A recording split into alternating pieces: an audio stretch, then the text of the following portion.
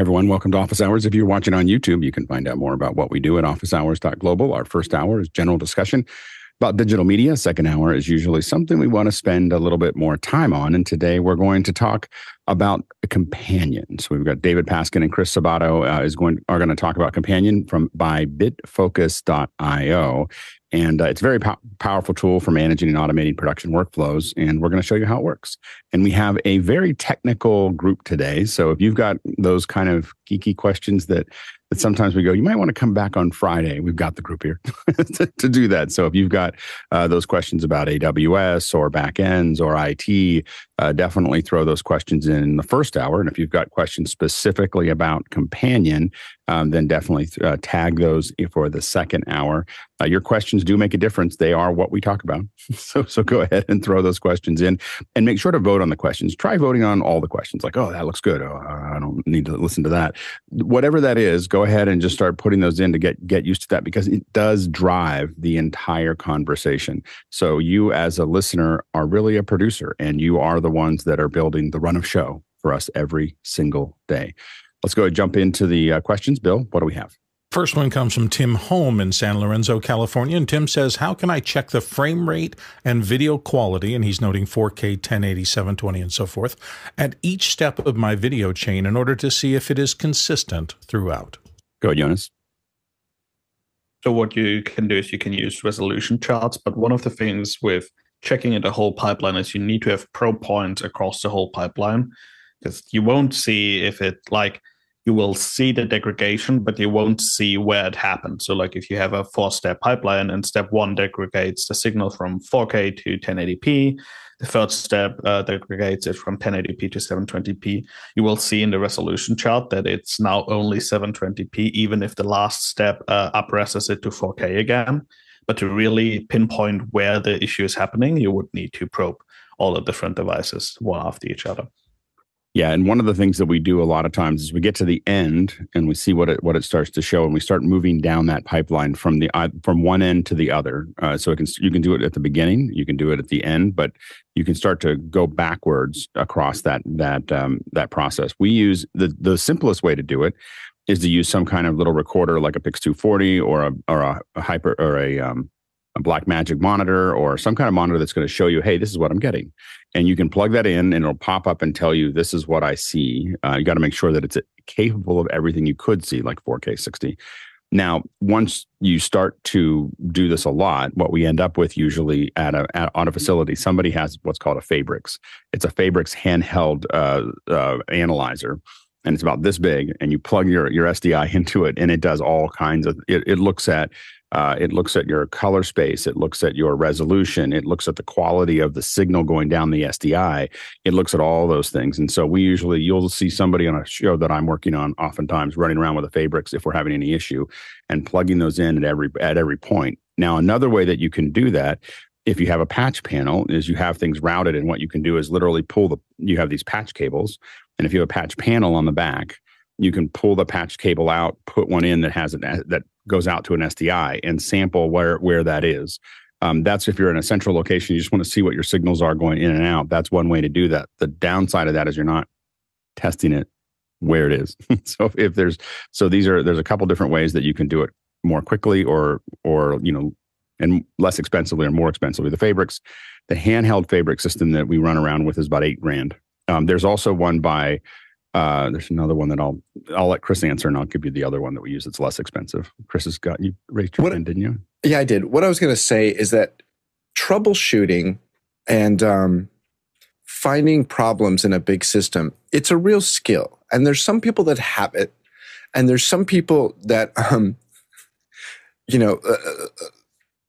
they look like a crazy man in a bazaar trying to find a good avocado. And so when you're looking to find a problem, if you don't do it logically, you might cause more problems than you're trying to solve. And what's interesting is I think I'm pretty good at troubleshooting and signal path stuff.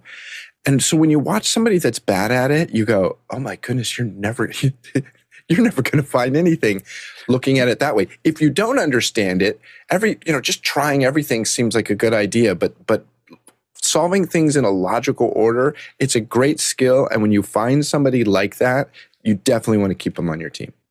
Yeah, a lot of times what it comes down to is changing one variable at a time. The mistake people make when they panic is they change a whole bunch of variables and then they don't know what they did. And so you have to kind of the way that I generally approach these is I change one thing at a time, or I grind everything down so that there's only one variable to do, and then I build it back up one at a time to get there. We had an issue 2 days ago where Zoom wasn't able to see the decklink cards,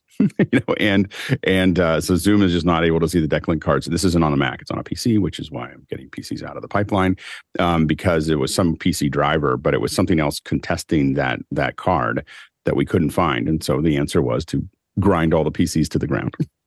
And then reinstall what we needed, and then they all worked after that. So, but this gets into troublemaking, we troubleshooted for a little while, trying to turn this off, look at this, and then we were like, okay, let's just blank one out, not all of them, because not all were broken. Blank one out, see if it works. It works. Blank two more out, they work. Blank them all out.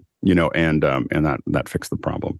The other one that's less expensive, by the way, is the one that you also see a lot of is called a digital forecast bridge. It's about $800. So it's not the $5,000, $8,000 range, but it is. So it's small. And I think that this is a 1080p version. But it's also a great analyzer, and it can generate signals. It can receive signals. And so those are things to look at as well. All right, let's go to the next question. Next one comes to us from Chris Sabato in Albany, Oregon. I'm looking for an SDI video router that has bidirectional in-out, maybe around 16 ports. Does such a device exist? I have a couple of decklink cards that sometimes are all inputs and sometimes mixed, and I don't want to be manually moving cables. Go ahead, Chris. Yeah, I'm guessing that it really doesn't exist. And I mean, I found one from Kramer that's, it has 8, but really what I'm trying to get away from is having to physically move cables when I change an in to an out on the decklink cards. Go ahead, Courtney. Well, it might be kind of tricky since the change happens on the decklink card, and even if you run it into a router, the problem is you're going to need an input. All routers have rows of inputs and rows of outputs, but they can't change one cable from an input to an output, which is what the decklink does once you determine whether it's going to be an input or whether it's going to be an output in software. So I don't think that's going to solve your problem, but if you are looking for a video hub, Blackmagic makes a nice 12 by 12 for about $1,300 that has 12 in and 12 out, and also or a 20 by 20. So they have a clean switch version for $100 more, which will do clean switching, so you can actually switch inputs on the air like a switcher, like an ATEM switcher, because it switches on the vertical input. That might be a solution for you, but the problem is on those multi-input and multi-output, if you've got one cable that can be either, it's going to be a problem. You're going to have to switch a cable somewhere from an input to an output. And the problem that I just talked about was exactly why you don't want that, is that the computer kept on saying, I want to use your input as an output. So making them switchable is something that you probably don't want to have happen. But definitely look at routers that are in and out, and that solves some of your problems. Most of us, and I don't know how you have your system built. For my systems, I start with a router. I don't really think about building systems without routers. So I have a 20 by 20 for really small systems, but generally I start a system with a 40 by 40 router, and everything goes in and out of that. That way, to get back to your point, Chris, you're not moving things around. You plug everything in, and then you go into the router and you change the routing, for those things in and out. And then what we do is we usually expose that router. We expose the outputs. There's internal routing that goes to all the components that any IO that I need from any of the components that are in the rack. And then the things that go to the outside go out to a convenience panel. And that convenience panel sits on the back so that I can just push things into it. Once it's built, I shouldn't touch that router except for rerouting things. And so no wires get changed. You don't want that because it reduces the lifespan of the router to constantly going in and out of it, especially because it's really high density. So you're kind of pulling at things all the time. It's not good for the connections. And so you use convenience panels for all of that. And then that's where we get into our little rear twists. Now go ahead, Chris. Yeah, I mean that's what I'm trying to avoid. And like with the decklink cards, you can in software you can change it into an out, and so I've got a couple of computer systems that when we produce basketball, I have 3 ins and 1 out. When I produce swimming, we have 4 ins, and so I can change those in software, but then I would have to manually move a wire from an in to an out on the router, and that's what I'm trying to avoid. Well, if you know, oh, I see what you're saying, because you're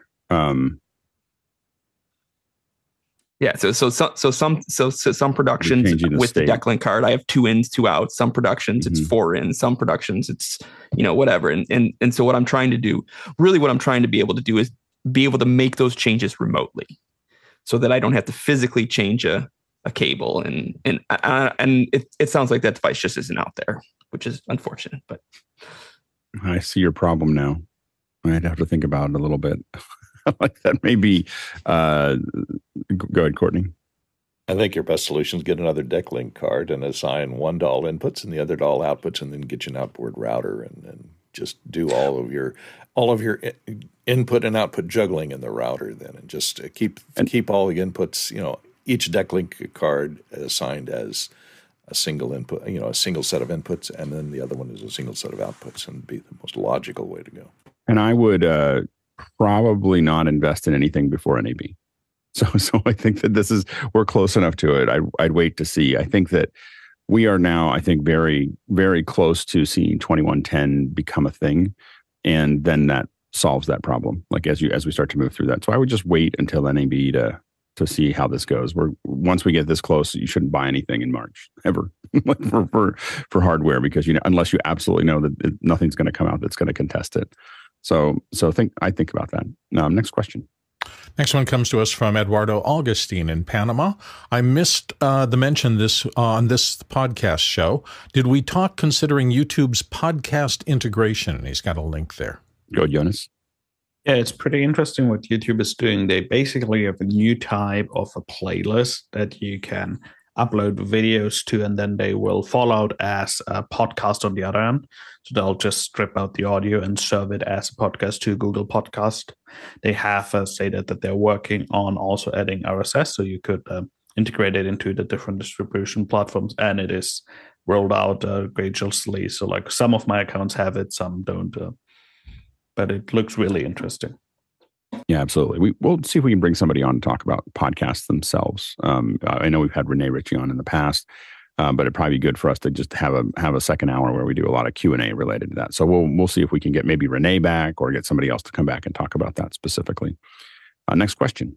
David Brady in New York City is up next, using a Facebook Portal TV at that Sunday place. Is there a way for it to auto-launch Zoom on Power Up? We don't use any other functions except maybe Plex.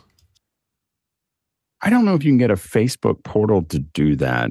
But if you had a Zoom room, I don't know if you can make a Facebook Portal a Zoom room, but a Zoom room can auto launch when it starts up. So I think you can set that so that it's part of the startup item, so that when it restarts, it just immediately goes into Zoom. And then you have your control panel that can be anywhere, and you just have it and start setting it up there. But I think that's how those Zoom rooms are designed to work. I think that would be your best bet. Next question. James Babbitt in San Diego. Could Office Hours schedule a second hour with jazz pianist Dan Tepfer? His latest album is Inventions/Reinventions, and I'm going to vote up for that. That was one of our favorite Office Hours. It was fabulous. Yeah, Dan's been on, I think, a couple times now, and I think that we would love to have him on again. So let's see if we can reach out. Maybe someone needs to talk to the people and do the thing, and we'll see if we can't get that set up relatively soon. Next question. Ian Alford in London is up next. My client wants an installation that plays a video on a screen, and when the audience stops moving, the video pauses. Help. Any ideas about how I could achieve this? Go ahead, Jonas. So there's an easy way by using a Raspberry Pi and a presence detector, what you normally would have for lights. There also is a crazy way using Isadora, because what you can do is you can input a video and then you delay the video by a frame. And what you then do is you do a difference key. So you see everything that's different. So if I open up the screen, you see this is my second camera. And if I move, you see the difference. And what you then do is you calculate how much brightness there is, so like how much difference there is from the last frame, and that way you could see if there's movement. You would like down res it so you get rid of the noise, and then depending on that, you could also trigger something in, etc. I think Jonas just won the day. That was great. All right, next go ahead, Courtney. I was going to say, you may have a problem with that, because if the video is very interesting and the audience becomes enthralled and they're just sitting there, they're going to look like they stop moving, and so the video will pause. That's what it's supposed to do. Yeah, exactly. That wouldn't be good. No, I think they want to play the video when somebody walks in and starts looking at the monitor, and then when they leave the frame, pause the video or restart it or pause it, go back to the beginning for the next person that comes in, like in a museum display or something. Yeah, I've used difference keys the way Jonas is talking about for analyzing compression. You take the original and you put the compressed version under it frame by frame, and it'll show to Jonas's. In fact, there's measurements. People will measure the overall brightness, and that's a value of what changed, and so that's one way that you analyze that. I've never thought about using it for presence detection, so for movement detection. That was really good. All right, next question. John Tenhouse in Minneapolis, Minnesota says from Reddit this morning, and he's got a link there which apparently includes a comment about us on Office Hours Global.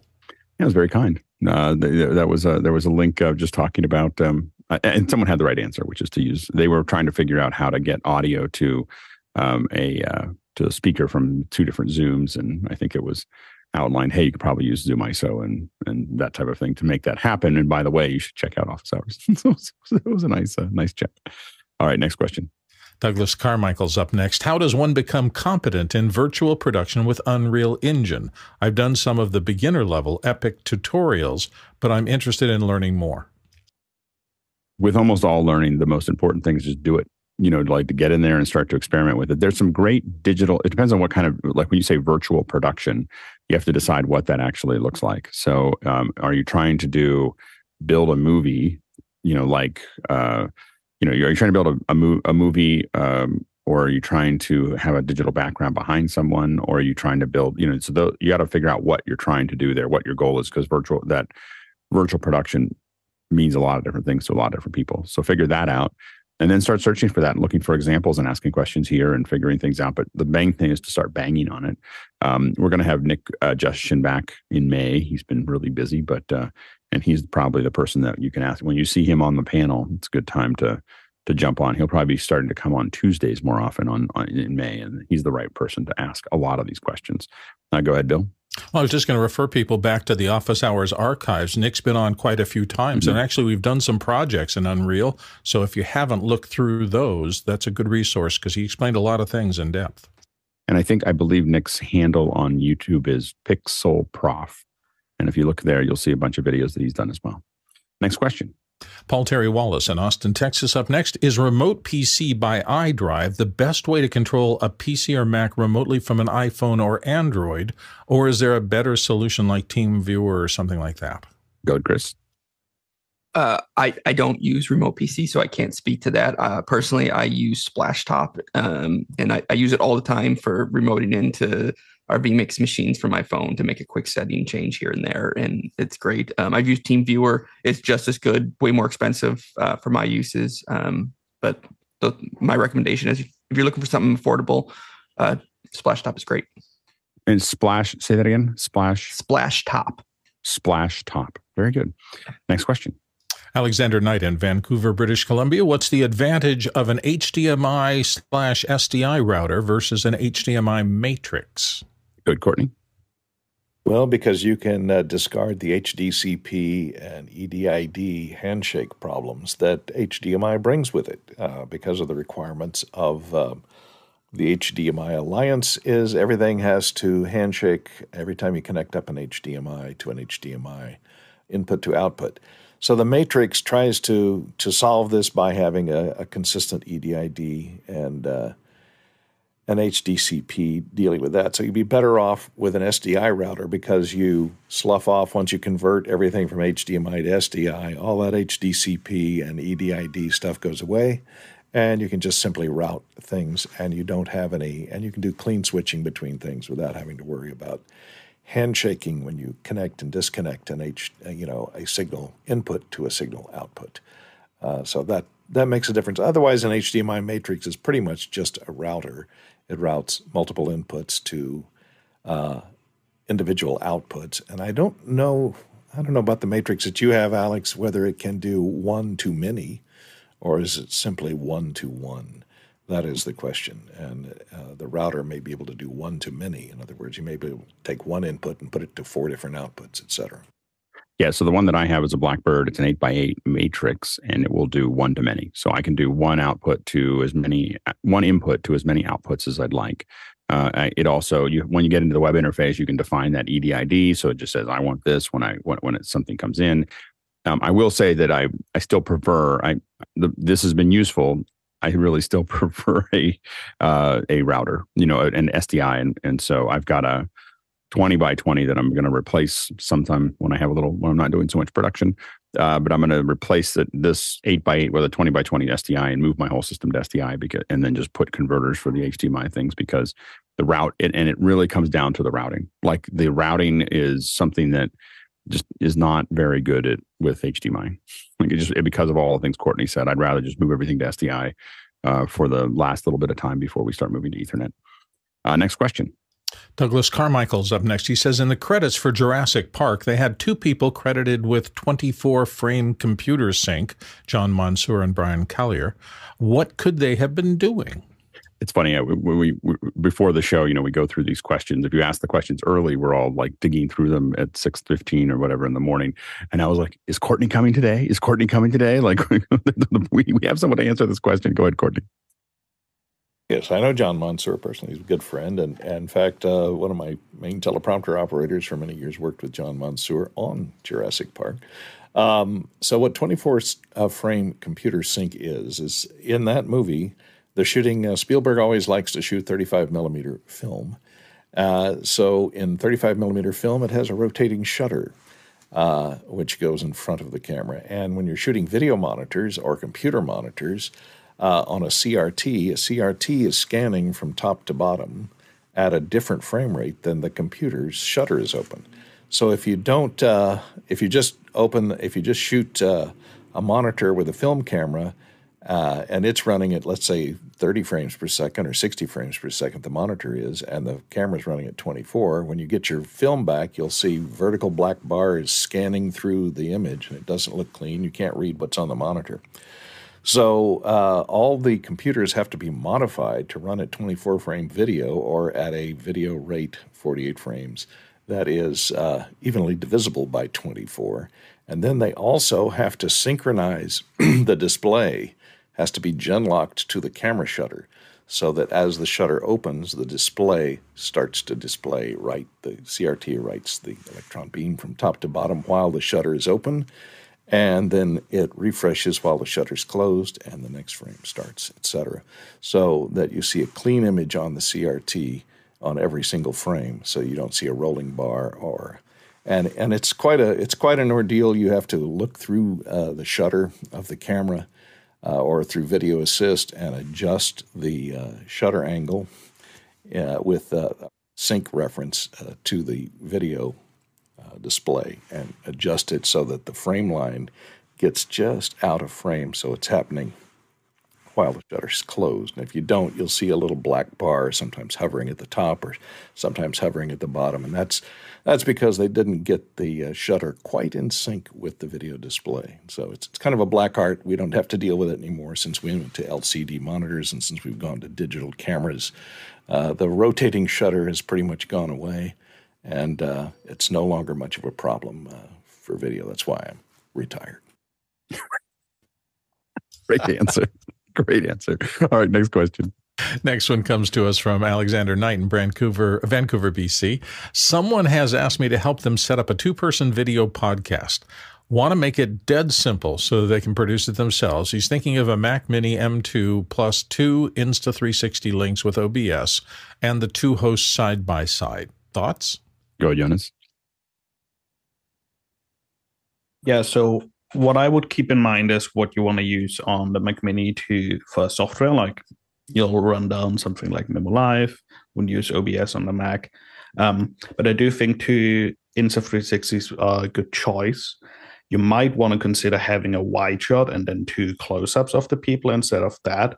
And then one really cool thing that Adam Towers worked on is an automatic cut engine for the ATEM through Mix Effect. So maybe that's where an ATEM and like a solid low budget camera like a G7 would make sense. I don't think you'll get too much out of an Insta360's PT set just because it's probably going to be two chairs where the two people are going to sit, so they will be less likely to move. So take advantage of that by like a G7, pretty good camera, full gets you HDMI out into an ATEM Mini with Mix Effect Pro, and you have an automated podcast studio at your hands. Go ahead, Chris. Yeah, Alexander, about 10 years ago, a friend of mine and I sat down and we decided to do a little pilot for a tech software show. And we put a webcam on a little table-mounted tripod, and we plugged it into the laptop, and we were just using ScreenFlow to record both the camera and the computer screen. And we would just slide the laptop back and forth. We were sitting shoulder to shoulder. It was, a cozy little shot. And I got to say, it worked okay. It was super. The idea was to make it super low budget and super portable.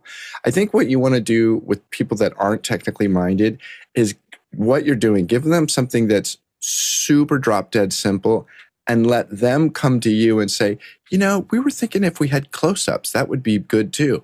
Okay, now let's add that. I would seriously consider starting with literally just one camera and good audio. We always say they got to get the audio right. Yeah, this is the way I do the Michael Krasny show.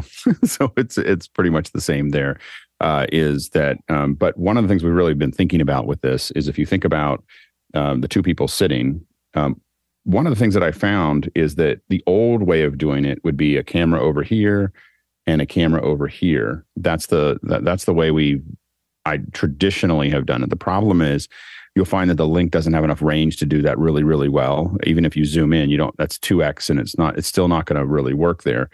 And the other thing is that I think that it's post-COVID, I'm super sensitive to profile shots. I was always a little sensitive to it. People looking at each other away from me. And so I want to get as close to between them as possible. We've even been thinking about teleprompters for both folks to do in Teratron for these. Our only concern is people will think that's weird. If I was doing it every time and I was doing the same people and I knew I could explain to them and they get over it, I would put two teleprompters like this and have them sitting talking to each other through the glass. And the reason I would do that is because then they're looking right at us like we see today here. And I, as a viewer, have found that I just enjoy that a lot more. I'm sitting in a space that I couldn't sit in the real world. Like I can't sit and look at both people's reactions and how they talk.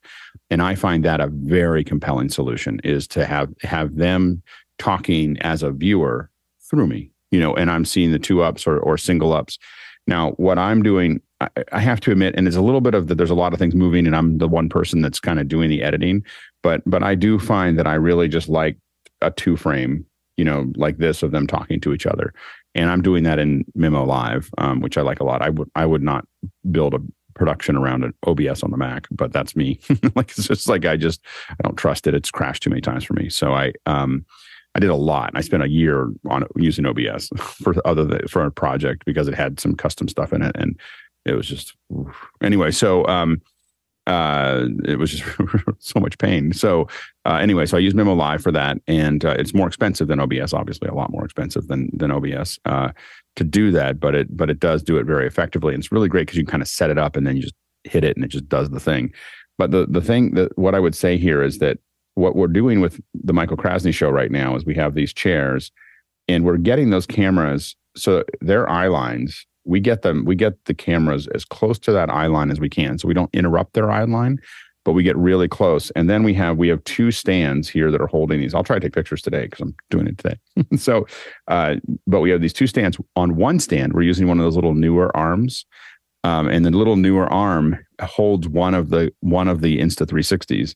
And the reason we do that is so that we can stack one Insta360 on top of the other one. So the arm comes up and over. So there's two tripods sitting next to each other, and the little arm allows us to put one right over top of the other one. So the two of them sit like that, and then they sit almost right between them, and we get these near right between them kind of eye lines. And I find it well.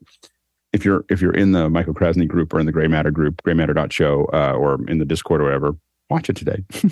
So we haven't started publishing those yet, but we will pretty soon. And the other thing I like about that is that what we're working towards is I want the same look for Michael and for what we're doing if I have a Zoom person there instead of a person that's live. So the idea is I'm trying to build a look around. Everything looks the same, and if there's two people, it looks the same. And then if it's one person on Zoom, we just change that window out, and it is that look. But both of them are very similar in how they look, and that's kind of what we're kind of building towards. In fact, we may get to a point even where Michael never sees them in the same room. They go into another room and just join, even if they come in person, just so that we can keep the look and feel the same. And again, I think that after all these Zoom interviews and all this stuff, and I've been using Interatrons for 15 years, that I'm just really getting to a point where I don't like watching people's profiles if I can avoid it. Go ahead, Alex. Yeah, so I asked them about the logistics, about what they're like, where are they going to be sitting? What does the room look like? So they're two therapists, they're actually sisters, and they want to be able to look across from each other. So they've got, I haven't seen the desk, but they told me it's a relatively small desk and they want to sit across from each other. So I was thinking, if I can get the Insta360 cameras like almost like over the shoulder mounted on some kind of arm that clamps to the desk. And I'll tell you that it's easier to put it, the Insta360 will work easier between them than over the shoulder. It just doesn't have enough throw to do that well. To go over the shoulder. We've done that. So you can definitely try over the shoulder, but you'll find that over the shoulder, the frame is really wide, or you're going to digitally zoom in where it softens.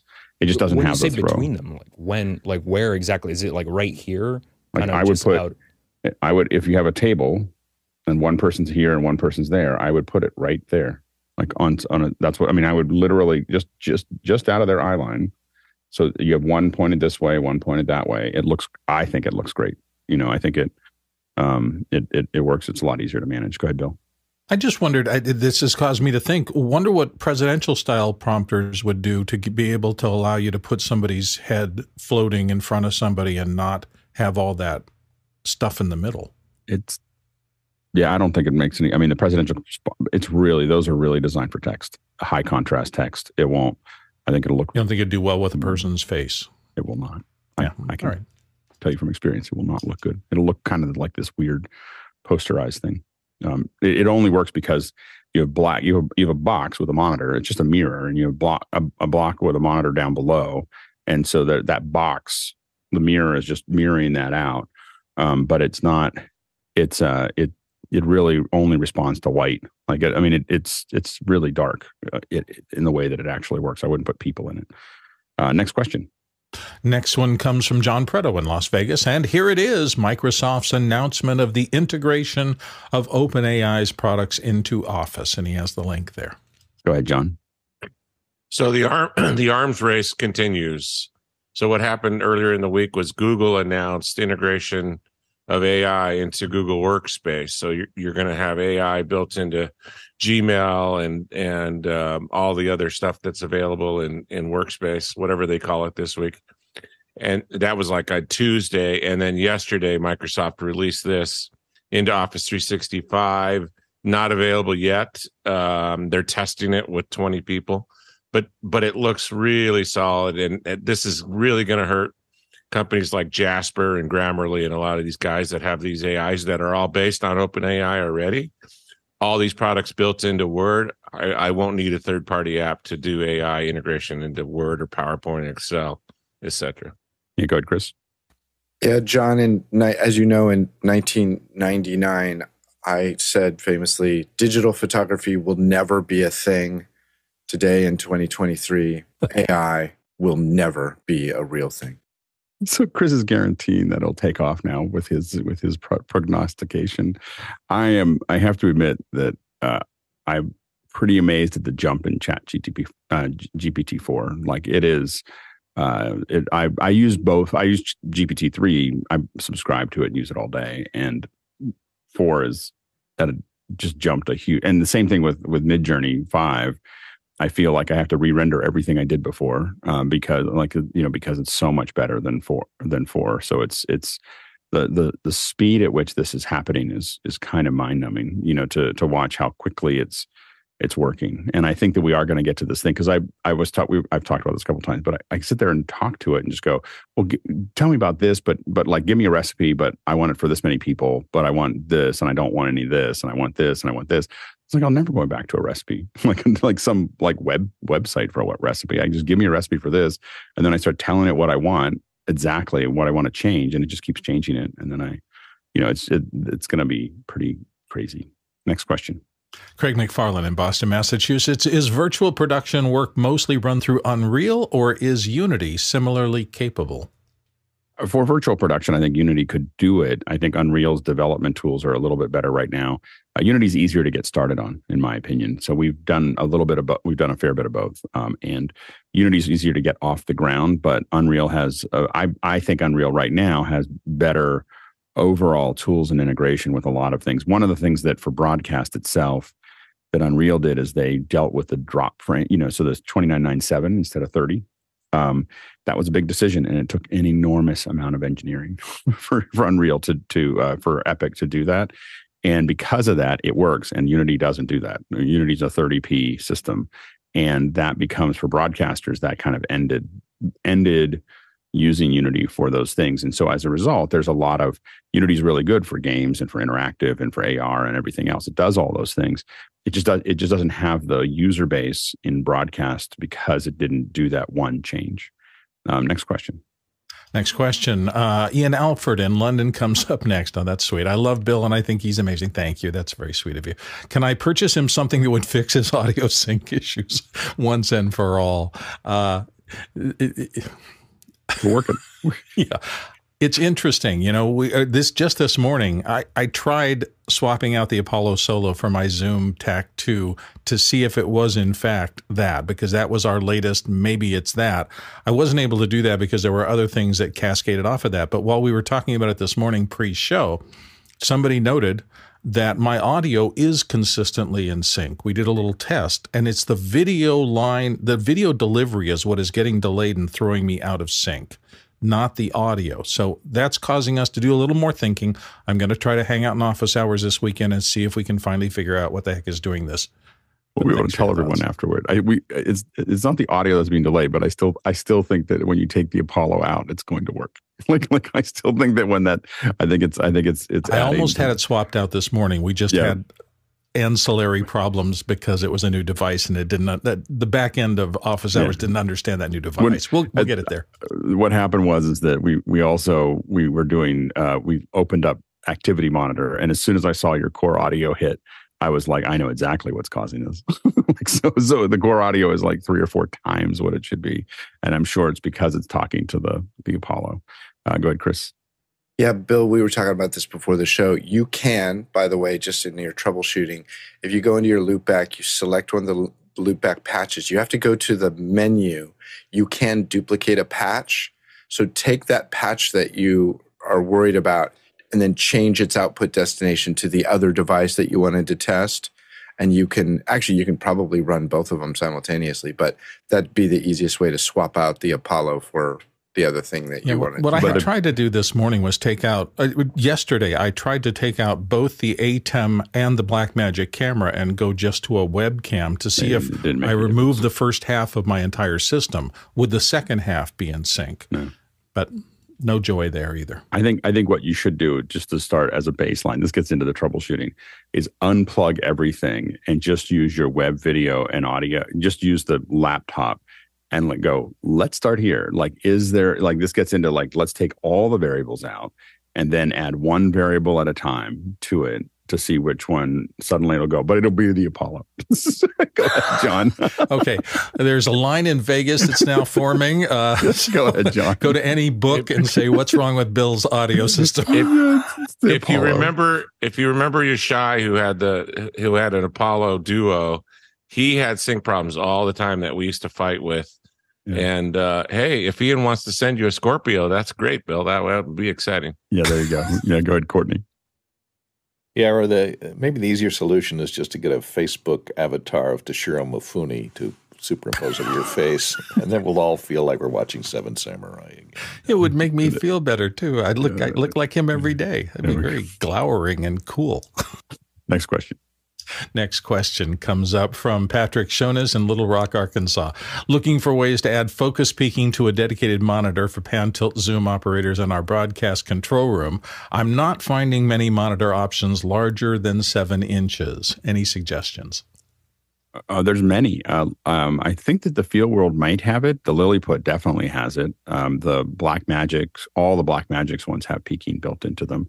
Atomos has them. So those are all ones that can be larger than that have the peaking built in. So a lot of the production monitors will definitely should have the peaking built into it. Peaking is basically, it does a high pass filter and it looks for those edges and then it makes them red. So when they reach a certain contrast of, it turns red. And so what you're constantly doing as a PTZ operator is you're looking for red. You're trying to get red eyes because the only thing that matters when you're putting people in focus is their eyes. Yeah, go ahead, Courtney. I think a lot of first assistant cameras use small HD in a 12 or 15-inch monitor with the peaking turned on to do focus pulling. Yeah, small HD makes great monitors for this kind of thing. So definitely check them out. Next question. Paul Terry Wallace, Austin, Texas. Is Mac Updater either the best or a good solution for keeping track of updates on your Mac M1, M2 Mini? Or is there a better way? Good, Tom.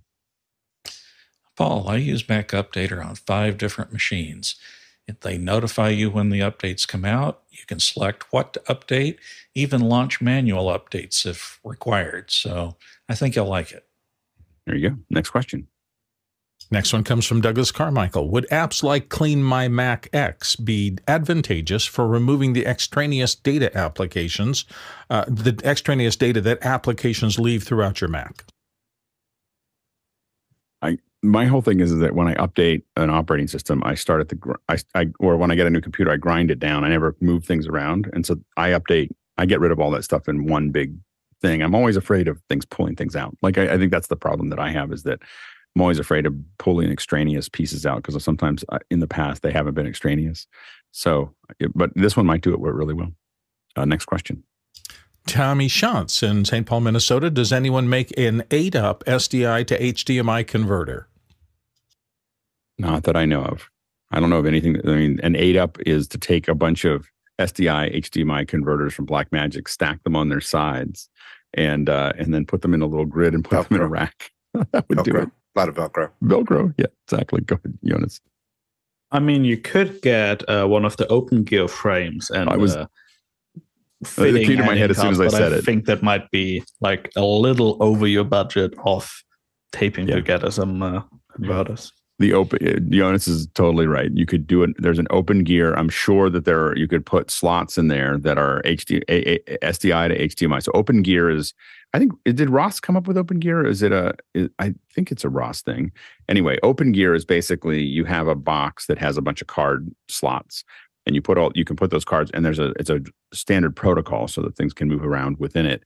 And so that's been built so that you can just kind of build a bunch of cards, a bunch of converters, embedders, all kinds of other things can be built into these open gears, and you slide them in. And it's a format that a lot of people use. Blackmagic makes stuff, AJA makes stuff, a lot of other people make it.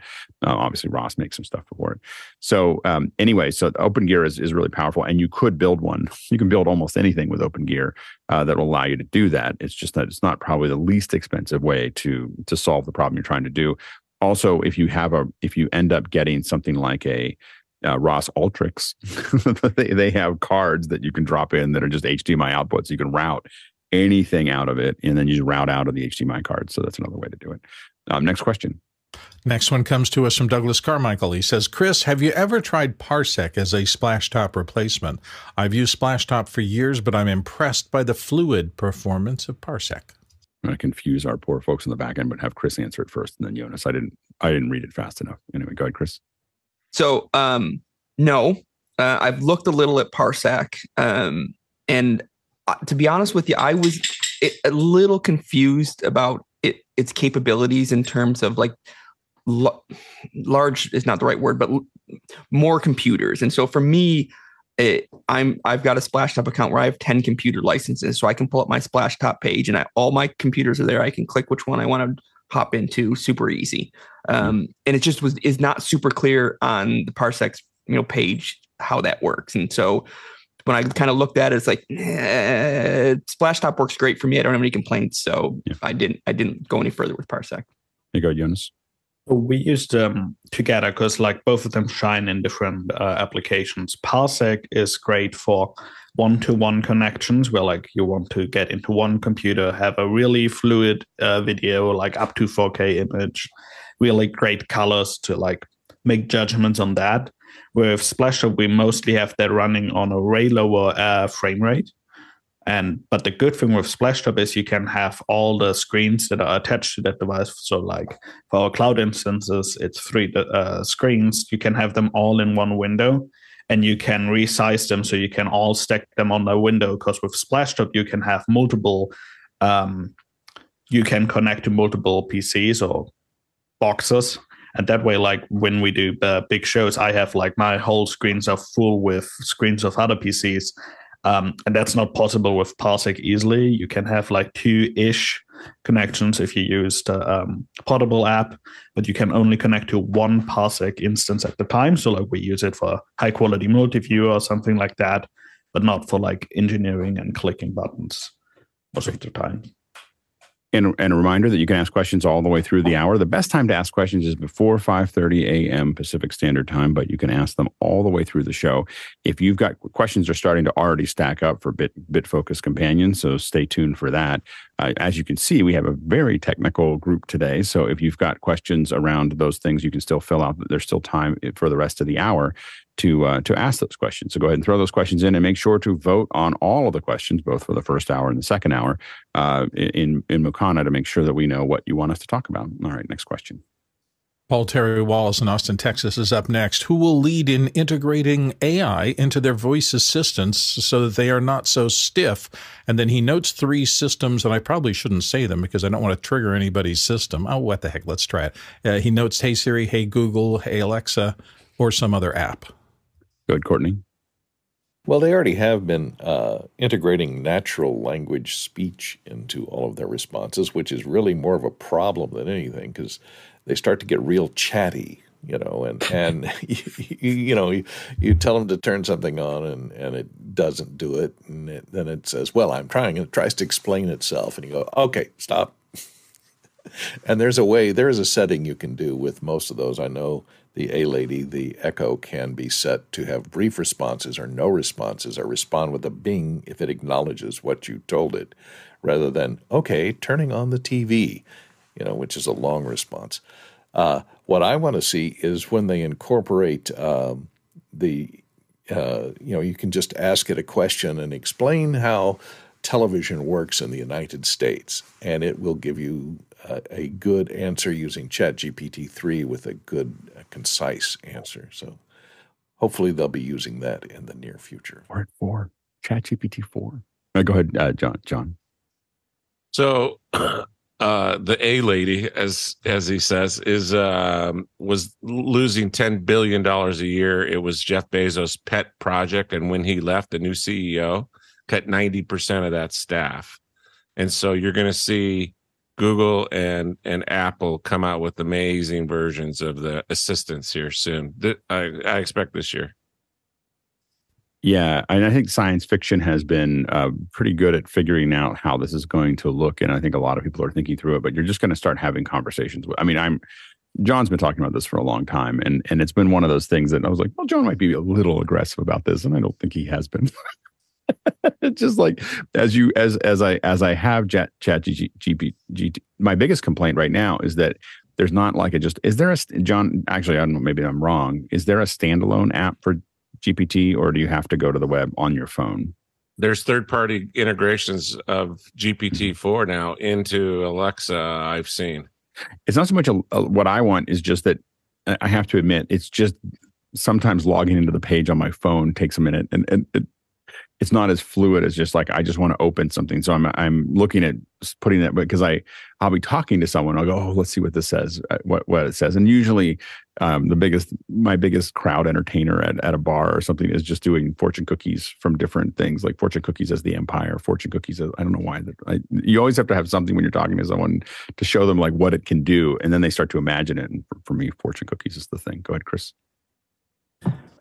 Just kind of getting to the question and kind of touching on what John said with Alexa and Amazon. They announced the layoffs, but also they announced that I don't know if they announced it, but it was revealed a while back that where it performed was way less than what they were hoping for in terms of the Echo driving sales, and so it just has not made any money for them, way less than they were hoping for. And so they're not gonna keep pumping money into it. And so Google and Apple, who have they can use those as loss leaders, I think are going to step ahead.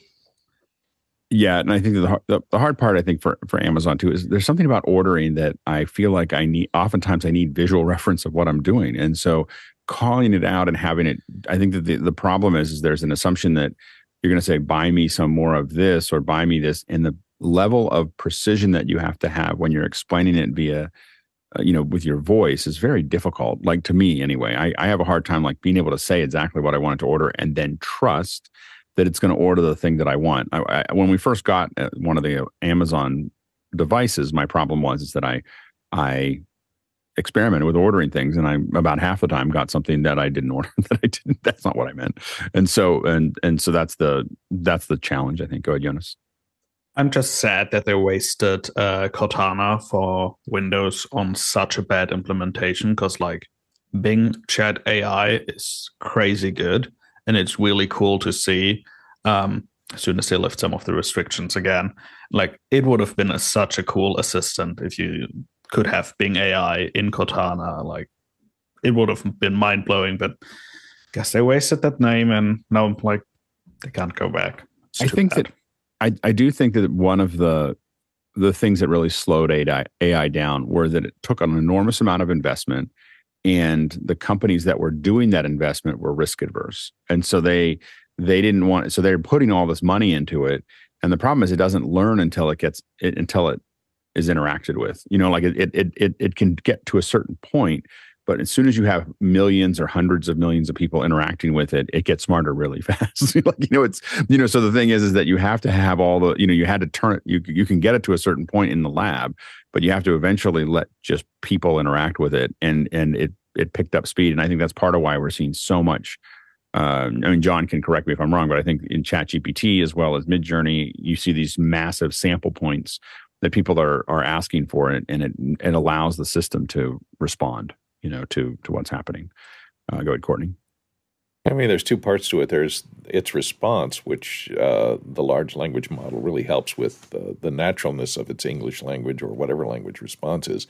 But voice recognition is a tougher nut to crack, because you got to deal with other sounds in the room. If the TV's on, if somebody else is talking while you're trying to talk to it, if you train your voice assistant to your voice specifically, it can kind of filter out the other people in the room, and it makes it much more accurate. And that's one of the biggest problems with using it to order stuff, or, is it just misunderstanding you on the voice recognition, which is a much tougher job than creating, believable sentences to respond with. Let's go ahead and do the next question. Jason is up next, and he says, what is a live comm solution that provides wired and wireless drops and connections for remote techs? We rent FreeSpeak systems, but we'd like to buy something, and FreeSpeak is very expensive. It seems like this is an area ripe for market disruption. Oh, that's such a big question. I think it's time, by the way, we'll put it in the background, that we should probably have another second hour on comms in general and all the different comms that are out there, and talk about it. And then we'll start bringing more of the comm folks in to talk about it there. The solution, I have to admit, that we've used in the past to do exactly what you're asking is using a mixture of clear comm solutions. And so FreeSpeak is the first part of that, and it's more expensive than what you want to spend. We then attach that to an Eclipse So the Eclipse is a matrix that allows us to build very complex comms. So you have the FreeSpeak tying into the Eclipse, and then the Eclipse then also it can be tied into Dante, so it can be tied into all of your other audio, and then on top of that, we use Agent IC to bring remote people in. And when you do that solution, now the solution I just described to you is about an $80,000 solution. so that is, but it makes everything go away. I think a lot of folks in production are using Unity, of course, because it's a relatively straightforward way to do this for a lot less money. And then Telos is doing something that's kind of in between. The problem with Unity is that it's all on your phone and it doesn't have any hardware, and that integration has never really been great. Whereas Telos does a little bit of both of those things. It's more cost effective, and we're going to get the guys on Telos. I've been talking to them. The schedule hasn't been working. So, but we're going to get Telos on probably after NAB to show off their stuff, as well as ClearComm, as well potentially Riedel. We'll see if they show up, and we'll go from there. Yeah, go ahead, Jonas. I was about to say you can either build like your solution together with a wireless comms and a wired comms, something a little less expensive, like ClearComm. Punctum would be one of the really great wired comms. And then, Telos has all of that, where you can get a frame that then connects to the wireless belt packs, and then you can connect frames with each other across sites. And then there's also a cloud server that's really cool that you can connect your Telos into and then distribute it from there as well. And we've had bigger systems that we put in from ClearComm that trunk between two, I think they're Meridians, that they'll trunk a huge amount of comms between two large locations, and then those break out. Now, the thing to remember is that when you're combining wireless and wired, it's anything that can get into that system. So one of the, I think that, Hollyland may actually make one that you can tie into their system. But so Hollyland is a much less expensive wireless system, a little higher latency, not quite as reliable as FreeSpeak to do that. But but that's another piece of how that ties together. To tie in Unity, a lot of times what we do is we put a Unity Connect on site, and then that Unity we're able to pull stuff out of it and then tie it back into FreeSpeak. But generally, I know that on event. We've definitely had some success with a variety of different wireless systems, and Hollyland has worked pretty well. But what's really worked for us is just rent. We just rent the FreeSpeaks. We don't own them. I used to own 2 FreeSpeak systems, which are great. so anyway, they're the most for the bang for your buck. They're the even though they're expensive, they're really powerful and really flexible. Next question. Next question comes to us from Douglas Carmichael. I've moved to Bitwarden as my password manager from 1Password 7, and I'm very impressed with it. What have your experiences been with Bitwarden? Go ahead, Chris. I moved to Bitwarden from LastPass a year or 2 ago, and I love it. I think it's great. I think for me, it's worked way better than LastPass. I'm actually and one of the benefits of Bitwarden is that it's open source, and I'm toying around with the concept of spinning up my own instance, and so that those stored online passwords are on my server and not someone else's. And I think that's a great benefit of something like Bitwarden. One warning that I just saw come across the news yesterday or the day before is that one of the drawbacks of all of these password managers is the autofill, and Bitwarden is susceptible to an attack is not the right word, but when you have iframes within a website, Bitwarden will autofill those iframes. So you could create an iframe, and the log is actually not on it's an iframe. It's a separate page from the page you're on, and Bitwarden will still autofill that iframe, and that's kind of a security hole. It's a security hole by design. They designed it to do that. You can disable it, so that's just something to kind of be aware of. A lot of the recommendations is to disable the autofilling of passwords with Bitwarden. There you go, Jonas. And just want to say on the iframe thing, one of the reasons why they had to implement it is the mantra was a password manager is always better than no password manager, and just using the same password everywhere. And one of the issues that they run above is especially Apple is horrible at using iframes to log into iCloud on their different devices. And with all those logins, Bitwarden had to enable that, and now it's firing back as a security vulnerability. Yeah, I'm still trying to figure out. I'm in LastPass and leaving, but not sure exactly where I'm going. And there's a lot of passwords in there, and I have a very long password. I have a little time, I think, I have a very long password to get a phrase to get into LastPass, and then every password I have is a hash. Like except for there's like one or two that I might have to get into, and they have their own password. There's like one or two things that I have to get into.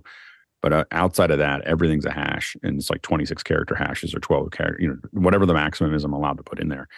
And so it does make me very dependent on it. If I get somewhere that doesn't have, like I can't just type it in to get into things. And so, but I will say that it's definitely made it a lot easier. And I don't think about trying to remember one password. A password is a horrible idea. The other thing you can do is salt your.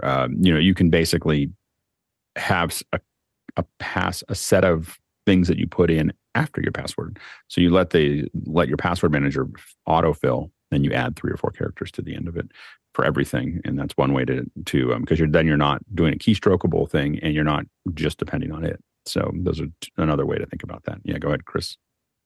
Just for your, you should get out of LastPass, and the process took me less than 10 minutes. You export a file from LastPass and you import it into Bitwarden. Okay. The big problem though is like I have to change all those passwords. Yeah, and I'm in the exact same boat like you, Alice. It's like we know we need to get out of LastPass, but like so died in so many passwords, but to your client point, passwords and all that. I had at my height, I wrote a whole movie about this because at the height at Pixel Core, we realized we had one day I just realized I was like it popped up and it hadn't been registering for me because we worked with all these clients, and they all used different social services, and we realized that we had 270 logins for Google, and they were to people's YouTube pages and everything else. And I was like, I could we could really cause a lot of damage here if someone hacked into this. And so we spent the afternoon getting rid of all those. That was a decade ago, but it was one of those things that but it was that. And we had logins, for everything. And so you do have to, especially when you're working with clients, we have to really think about this, because if someone gets into that one account, it means that you're opening up a whole can of worms. And that's how LastPass got into this mess in the first place. So anyway, so we have to, so it's definitely something within the next month, I won't be in LastPass. It's just a matter of thinking through that. And I didn't think about exporting it, I have to admit. So Chris has taught me something. I should have known that. And I haven't been really listening to all the news. And so now I'm going to think about that some more. I've been really thinking about just using, because I don't really use PCs that much, just using the Apple keychain, because it just integrated. The hard part is when I'm on my phone and I have to use LastPass. There's a lot of swear words that are required to get that to work. Next question. We're actually making the transition. We're here. Sorry. I thought we had plenty of time for this last question, then we ran over. All right. We are now changing subjects to our second hour. I'm really excited to have everybody here that knows a lot about Companion. So David and Chris, but also there's a lot of other Companion users here. I believe John and the other Chris and Jonas, and I think even Courtney. Courtney, do you use Companion? No, not so much. No. Anyway, so we've got a lot of Companion users here. It's going to be great, and I'm just going to let David run with the intro. This is a great brain trust. I highly recommend that if you're listening right now, that you jump in and think about, listen to what everybody's talking about and throw those questions in. This is going to be a great hour. David, go ahead, take it away. This is indeed a great brain trust, and I'm simply going to lay the groundwork for us. And it's so good to see all of you. So what is Companion? Companion is a free online tool that allows us to create actions in the form of buttons on our Stream Deck that can control a number of different things. More than that, it also allows us to get instant feedback on on these buttons about what's happening in the environment that we've created. So if you're interested in Companion, you go to bitfocus.io. You can download it from here. I'm so happy that Chris is here. I really only use this for Zoom ISO and Zoom OSC. Chris uses it for many other things. So I'll just give you the quick intro on the ISO OSC piece. The other caveat is I am running the the beta 3.0. Chris is not running the beta. He's running 2.4.1, I believe, is the latest stable build. And they are very, very different in how they look and to a certain extent in how they behave.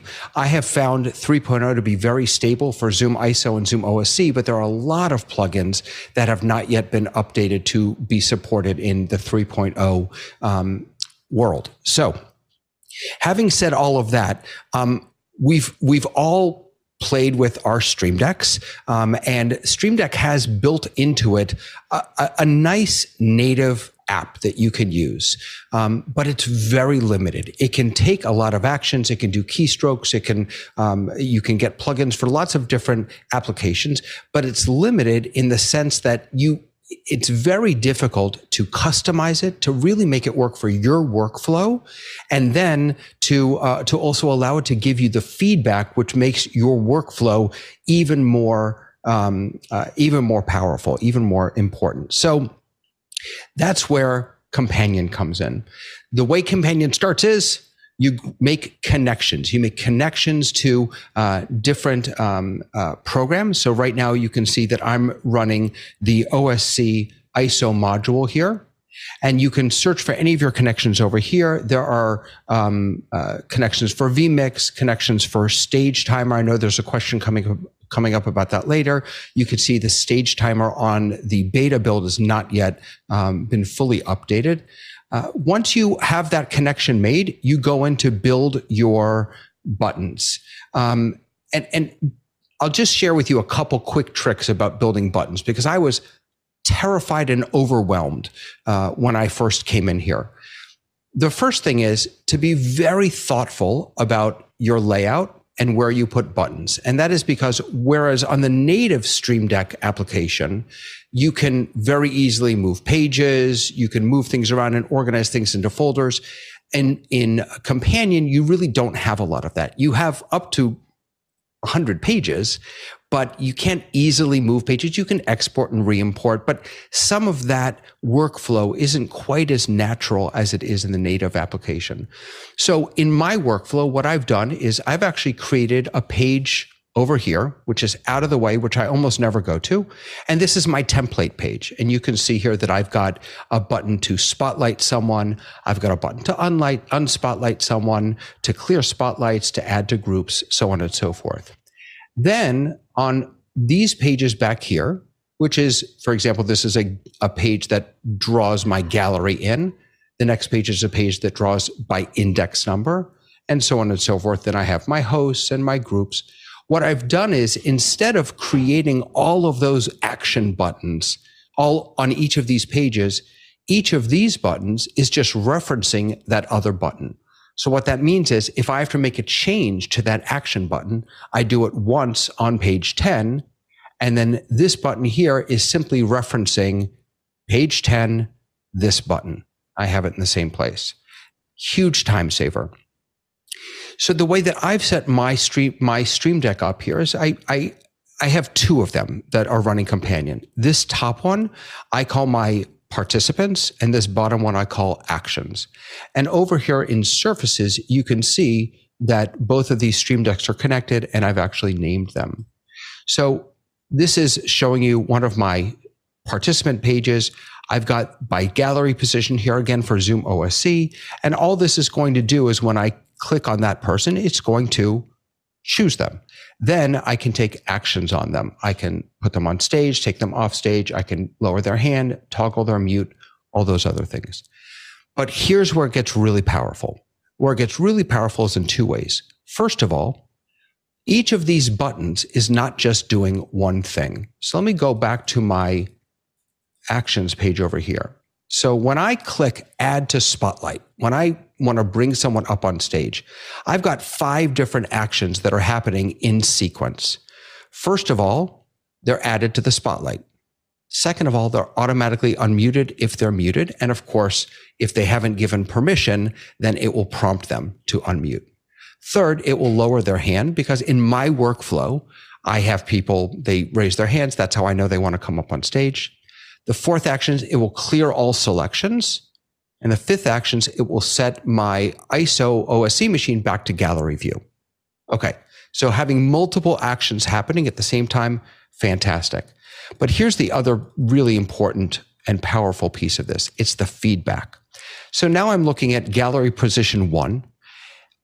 Next to actions, I can click on feedback. And you can see I've also got a number of different feedback pieces here. So first of all, if their mic is live, I'm going to know because the color of this button is going to change to red. If they are the active speaker, the color of the button will change to blue. If their hand is raised, a little hand icon is going to show up on their button. And finally, if I click them and select them, then the background will turn to yellow. When I started this process, I love creating button images and stuff. I was creating button images for all these. Don't in Companion, because this feedback that you can get is so powerful. When I'm running a meeting, I can see exactly whose mic is live, exactly who's the active speaker. And in my workflow, I actually created a button up here. It says none right now, but this button, all it does is it shows me who's the active speaker. So if I'm in list view, for example, over here, and I'm not seeing the active speaker on this grid of 15, they will always show up right here. And I can click that button and then take actions on them. So that feedback is just incredibly powerful. And you can add whatever feedback you want. Anything. I was at one point changing this color to a different color, and you can do all of that. It's incredibly powerful. Let me stop here because this is the sort of the ISO OSC piece. Let me turn it over to Chris, and maybe Chris, you could talk a little bit about some of the other ways that Companion fits into your workflow. Yeah. So one of the things about Companion is I think there are very few people who are Companion experts across the board because there are so many modules in Companion. Like I use, 4, maybe 5 of them. David uses 2, maybe 3. But there are all these other Companion modules that I will never touch and I don't know anything about because those particular pieces of equipment are not in my workflow. And so I can tell you how I use Companion and how I use it in my workflow. And hopefully between what we're showing you, what I show you and what David is showing you, you can kind of see how this might work for a piece of equipment that is available in Companion that you use that we don't use. One of the things that I've really kind of had to wrap my head around was organization. And as David said, it's not super easy to kind of move things around. And you get into this point where you create your first page and you're like, oh, this is great. And then you create your second page and it's like, oh, this is great. And then you're like 15 pages later and you realize that those pages are all out of order. And so when I look at my instance, and let's see, I can write one up.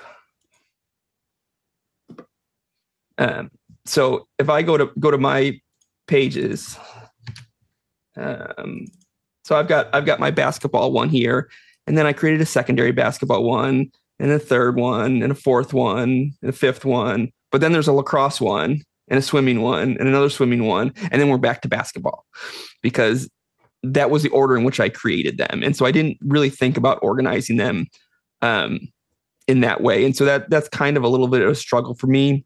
One of the other things that I do is that by default, when you create a Companion page, you've got this up arrow and this down arrow and this page icons. So that's how you navigate through your pages. To me, that's wasted space. And so the first thing that I do is get rid of those buttons.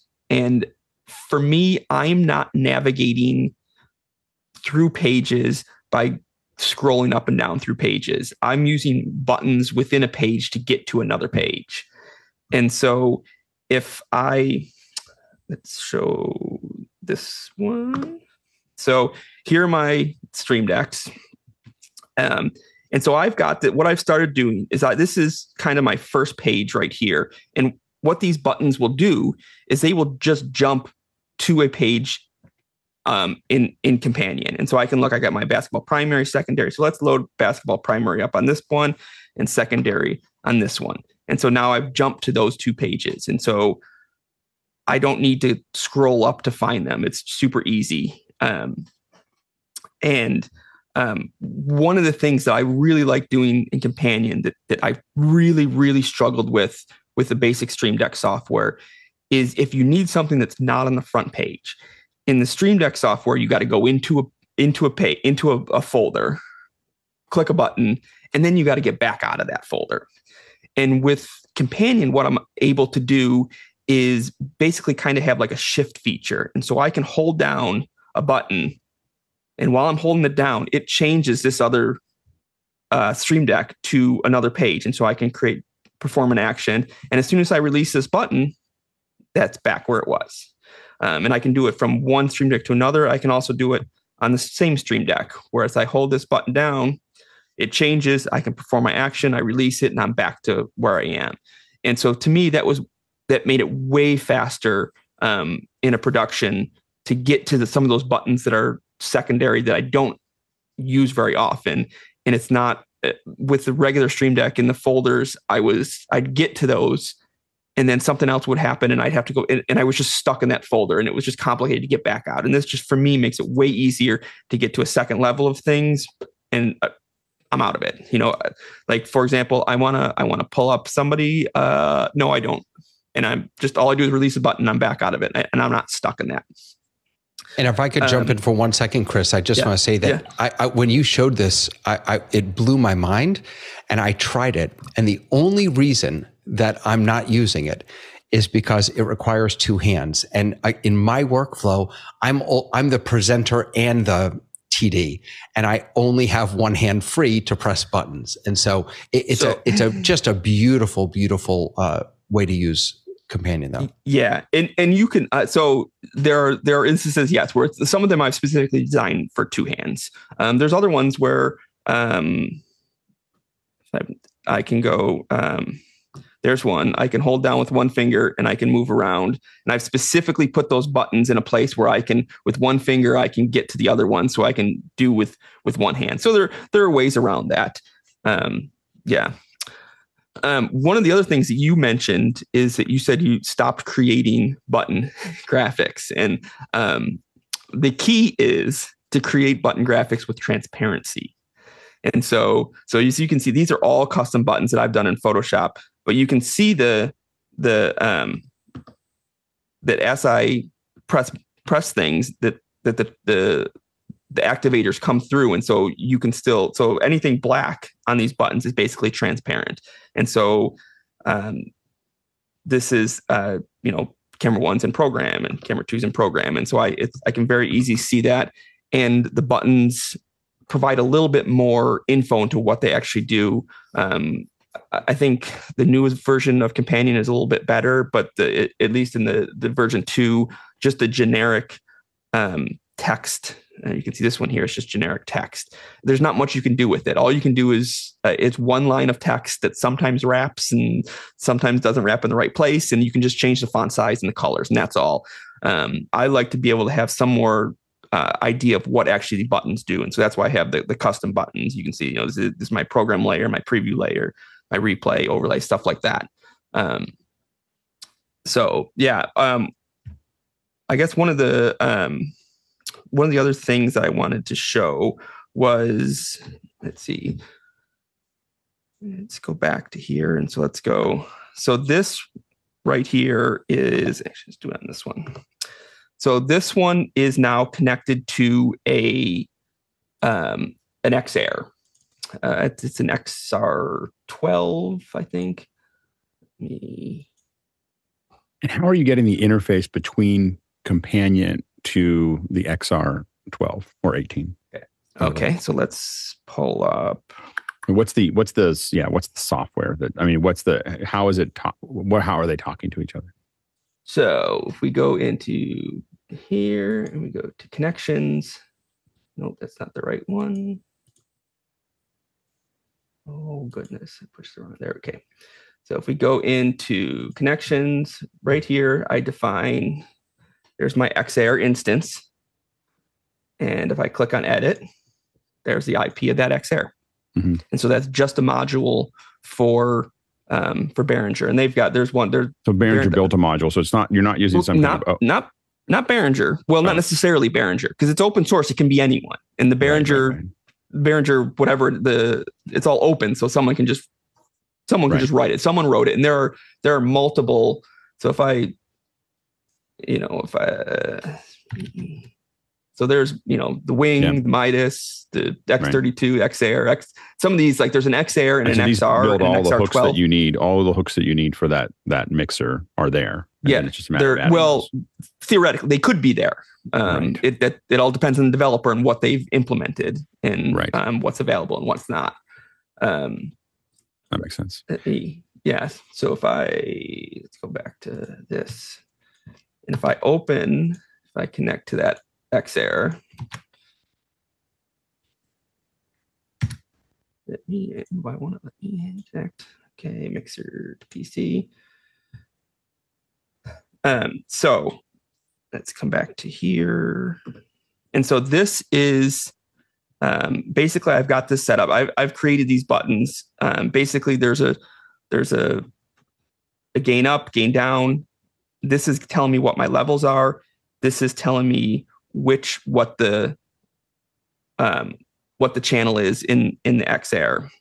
And I didn't do a split screen, and I should have. But so no, let's go. So you can see basically here are my 4 inputs there, and those match the inputs on the Stream Deck. And I can go, actually, let's do this and show you both at the same time. So as you can see, it's red, so it's muted. And if I just unclick that, it's going to unmute there. And so as I'm changing these on the Stream Deck, it's changing, and I can move my volumes up and down. I can solo something. And those are just the functions that there's all of the functions you can do are kind of built in there. And those are the ones that they quickly tossed in there that, like, these are the ones I use most. Basically, I want to notch something up a little, notch something down a little bit, or mute something. So, and I think that's one of the powers of this is you don't need that whole interface to be opened all the time. You need to be able to open it at some point to do things. But when you're in the show, very rarely are you doing all of those things. You just want the things that you're using for the show, and you may only want to expose those things to another user. So you build that deck out so that they're not caught up in the complexity of the mixer. They just have those controls. Alex, I'll just say that in my workflow, I've got a lot of things going on here. I never interact with them. I only interact with my Stream Deck, and that's what. So you're absolutely right. You can have those things hidden in the background. And as I'm watching Chris do this, I'm thinking about your Stream Deck. What was it, Pro? What's it called with the knobs? And when that's connected, being able to control your volume right there through a companion could be really powerful. Yeah, Jonas. Yeah. So just a couple of things that took me 2 years to learn. So gonna save a lot of people a lot of time. You can Command C, Command V. You can just copy paste buttons around. You can also just move them by Command X, Command V. If you hit delete, you can, like, that is way faster because normally you would need to use those. Then on one of the topics that Chris brought on, line breaking. One of the cool things is you can do \n, and now it breaks exactly where you want. So it took me a while to figure out, but that is a really neat feature to do that. And then if you export and import a page, that's also a great way to duplicate pages if you have to keep 2 pages in sync. That's great. Anything else you want to show before we open to the questions? We got a lot of them stacking up. Yeah, no, let's just. Oh, sorry. Well, real quick, just to kind of touch on, Jonas just talked about exporting pages. And when you export a page, it's just a JSON file. And so I had an instance where I needed to create a bunch of buttons that were basically identical except for like one little string. And all I did was it was way faster to export the JSON file and just manually change that 1 to 2 to 3 to 4, and then just re-import it. And I actually did mess around with some Python scripts to generate some pages for me and whatnot. But yeah, it's just a JSON file, so it's easily editable and manually movable. So you could also build an entirely different interface to program Companion if you wanted to, because it's just writing that JSON file out. Is that correct? The JSON file is basically defining what the buttons do. Right. So, but would you be able to? The reason that, again, I'm really excited about Companion. If it was a nodal interface, I would use it all day, every day. And it's always like when I open it up and what it is, I go, oh, I have to think about this for a little while. And I just suddenly realized when you said that, I was like, well, you could build a nodal interface that just let you put things together and draw those out and then have it write out the script, which is what nodal interfaces do, is they just write the script out when you're done. And so that could be here's an example of what a page looks like. And it's like, there's the config and it's the button, and here's all the things for the button. And somewhere down the line, there's actions and what they do, what the feedbacks are. And so it's, Interesting. Let's jump into the questions. Our first one comes from Patrick Shones in Little Rock, Arkansas. Is it possible for an instance of Companion to connect to another instance of Companion to be a remote station? I'd like to use a Stream Deck to control a Companion instance across our network without duplicating the entire instance. Go ahead, David. So that's probably where Companion Satellite would come in handy. You can connect one computer with a Stream Deck attached. You don't need to install Companion on that computer. So you could have, as it describes here, 10 different computers on your network, all connecting through the Stream Deck to Companion Satellite, and only having Companion running on that one primary machine. Go, Jonas. There's a couple options. Companion Satellite is one of the newer ones. And then there's also a lot of API into Companion. So you have a TCP, UDP, HTTP, OSC, ArtNet, Rosstalk option. Using those, you can also trigger those from another Companion profile. So what we had a lot of times is spread out Companion profiles that then go to a primary instance and trigger buttons on there. And then I think on the latest 3.0 version, they also have a Companion module, if I'm not mistaken. Go ahead, Chris. Yeah. What I have right here is actually these two Stream Decks right now are connected via Companion Satellite, and then I'm VP'd into campus, and so the actual Companion instance is on campus, 30 minutes away, and we can look here. This is the instance on campus. This is not local, and you can see there's all these. There's a satellite. This one's locally plugged in. But yeah, Companion Satellite easily allows you to do that. Now, the caveat though is it sounds like maybe in version 3 you can, but you can't connect a Companion instance to another Companion instance. At least in version 2, I need to close. You need to close Companion and open Satellite. You can't have them both open at the same time. But it sounds like maybe version 3 that changes. Let's go to the next question. Guy Cochran, our friend from Seattle, Washington, is up next. How can I allow a TD, a technical director, to remotely cut a show with a Stream Deck using vMix in the cloud? Go, Jonas. There's multiple options, like we already talked, to connect to a remote Companion. So you can either put the Companion close to the vMix instance, or you can use multiple VPN solutions traditionally and use the private IP address of the vMix instance. That way, you can also use something like Cloudflare tunnels to get the web interface out, which we often do for our clients. And you can also use Cloudflare tunnels to get the TCP connection that the satellite needs out. So that way, you could also have it that way without VPN. For those that don't know what Cloudflare tunnels are, can you just really quick just explain? Basically, it allows you to open up a tunnel from your local PC or from any PC to Cloudflare's network, which then gives you a domain. So you can go to companion.officehours.global or something like that. And that would point to a web server or TCP server on your local instance. And it's the good thing is it's outbound, so you don't need to open any ports or do any port forwarding. It calls to Cloudflare, and that's how they redirect it. Good, Chris.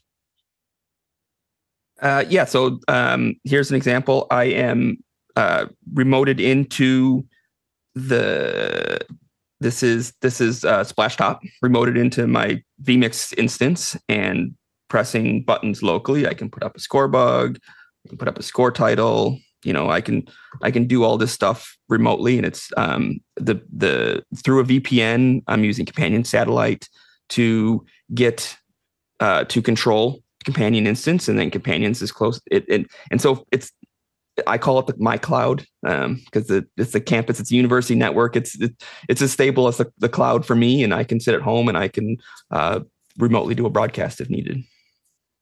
Incredible. Next question. Next question comes to us from Guy Cochran in Seattle, Washington. What benefit does StageTimer.io with Companion add to a show? Go ahead, David. StageTimer.io is a fantastic tool. It does integrate with Stream Deck. You just need to grab the API key, and then you can create start-stop buttons, blackout toggle buttons, add-subtract buttons. They have a great sort of walkthrough of how to do all of this, and I will go ahead and post that in Mukana for us. Next question. John Foltz in Selinsgrove, Pennsylvania. I use Keynote to build icons for SD and Companion. It's fast and easy to do. If you make part of the icon transparent, the color of the background on Companion can show through your creation. What do panelists use? Go ahead, David. Yeah, I hadn't thought about the transparent part, so bad on me for that. I've been using Canva to create buttons, and it works perfectly. The only buttons that I don't create and put over are for the participants themselves. So, go Jonas. Like David, I use Canva to generate them, and if you click the transparent background in exporting the JPEG, you can also get transparency that way. Good, Chris.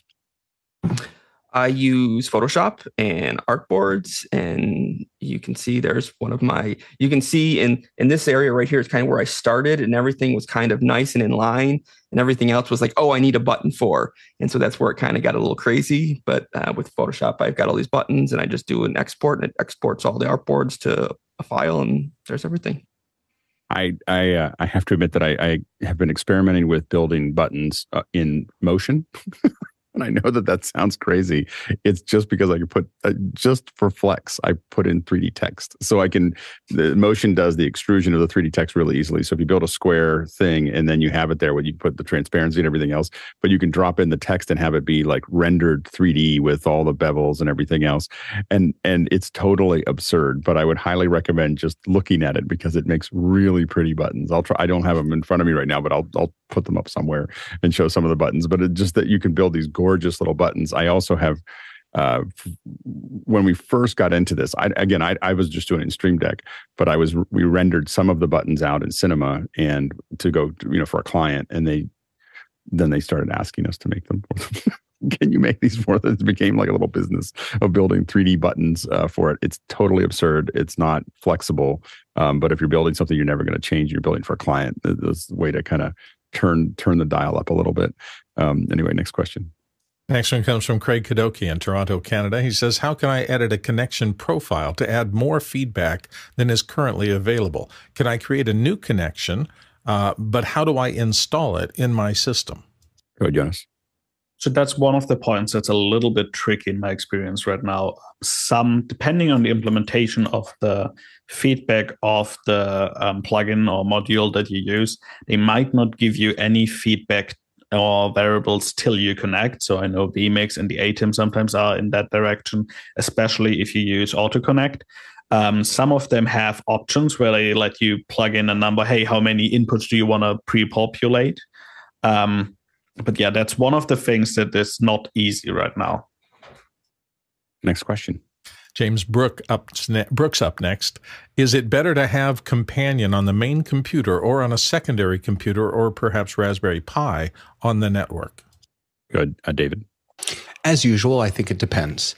In my workflow, as an Ecamm user, Ecamm does not have strong integration with Companion. It does have a very robust native Stream Deck app. And so what I've chosen to do is I've got two Stream Decks rather, on one computer with Ecamm and Zoom.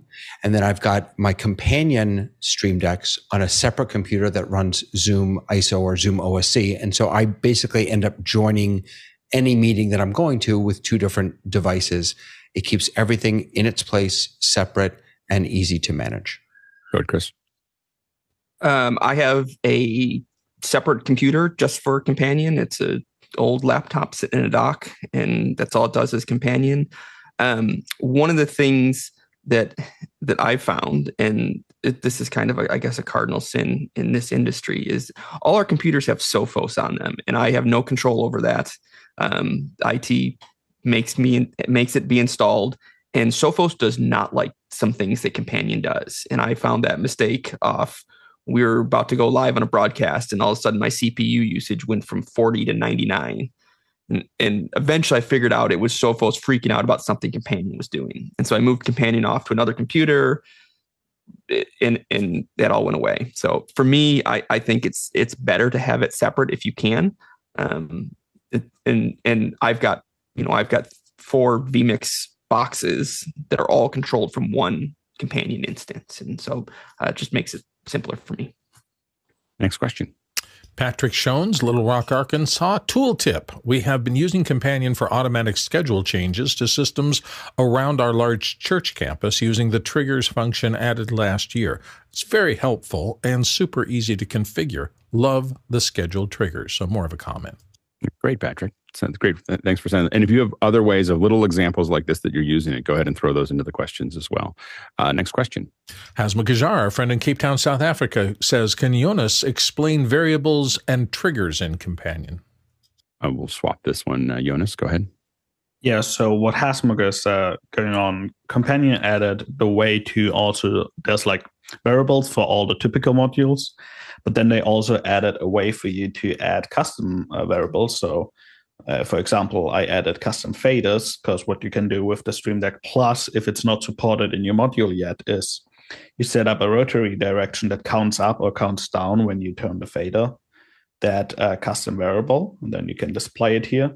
And then what Hasmog has a great video on, what we set up for him is watching the Zoom OSC active speaker. And if there's a change by using an old variable, if there's a change, you can do something. Like for him, we did automatic lower thirds that then like pulls in the active speaker name, puts it into HDR graphics and fires that off. So like they have added something now where you can just say, hey, if that variable changes, but I use an old variable, so just compare, is it still the same than it was before? And if it is, I'll update it. And that way you can build more custom behavior. So I could add vMix in here who doesn't fully, in my version, doesn't fully support the Stream Deck Plus yet. Just use that variable from the fader. It's really extensible, and like you can build really cool feedbacks with that. Good, David. Yeah, one of the ones that Jeff Wilgren has built around Zoom Test Kitchen is a trigger for bringing people up onto stage. So, for example, in a workflow where people are raising their hands, in gallery view, if you have your Companion set up to show gallery view, to have your buttons based on gallery position, when someone raises their hand, they are immediately popped up to position 1 or position 2, or however many hands are raised. And so this trigger here is based on gallery position. So when someone is in position 2 and their hand is raised, it will automatically select that person, and it'll automatically send them a DM that says, you're up next, be ready to unmute your microphone when prompted. So this is, if you have people coming up to speak, this is a great way without doing anything. You don't have to press a button, you don't have to do anything, to just get a message out to folks and help that workflow be as smooth as possible. That's great. Chris? Yeah, I don't do a lot with triggers. Most of my trigger stuff's actually done directly in vMix. But one of the things that I kind of used triggers to hack my way around was to get a flashing button. And so in Companion, I basically have a trigger that runs every second, and changes the color of a button from black to red. And then I can use other triggers to turn that trigger on. And so when that trigger turns on, now my button's flashing. And so I was using that for a mic on type thing. And so, when the mic's on, then that trigger turns on and my button flashes on and off. In terms of variables, one of the things that I use variables for is, so I've got I have a page that has that basically these are for my broadcast, these are players in a basketball game. And the numbers are not sequential. It'd be way easier if the roster numbers just went 0 to whatever in a sequential order, but it's not. And so, in this case, you can see 3 is, in the number 2 spot and so on and so forth. And so what I needed a way to do was to be able to update these buttons so that they match a row in a file. And what I did is you can see in there, I have a, in my press action, this is my data source. And the row is this custom variable, custom away 1. And then basically I've written a program that updates all those custom variables. Here they are. There's home 2, home 3, home 4, home 4, 5. And so that when my program runs, it updates all these buttons so that they match the rows in the database with the appropriate players. And it makes things a little bit smoother for me. But there's lots of ways you can use variables and triggers. That's insanely cool. It's like insanely cool. All right, next question. Comes from Jack Cannon in Phoenix, Arizona. Can you trigger companion buttons from the ATEM as well? Go ahead, Jonas. So there are 2 common ways. There's one common way that has been doing.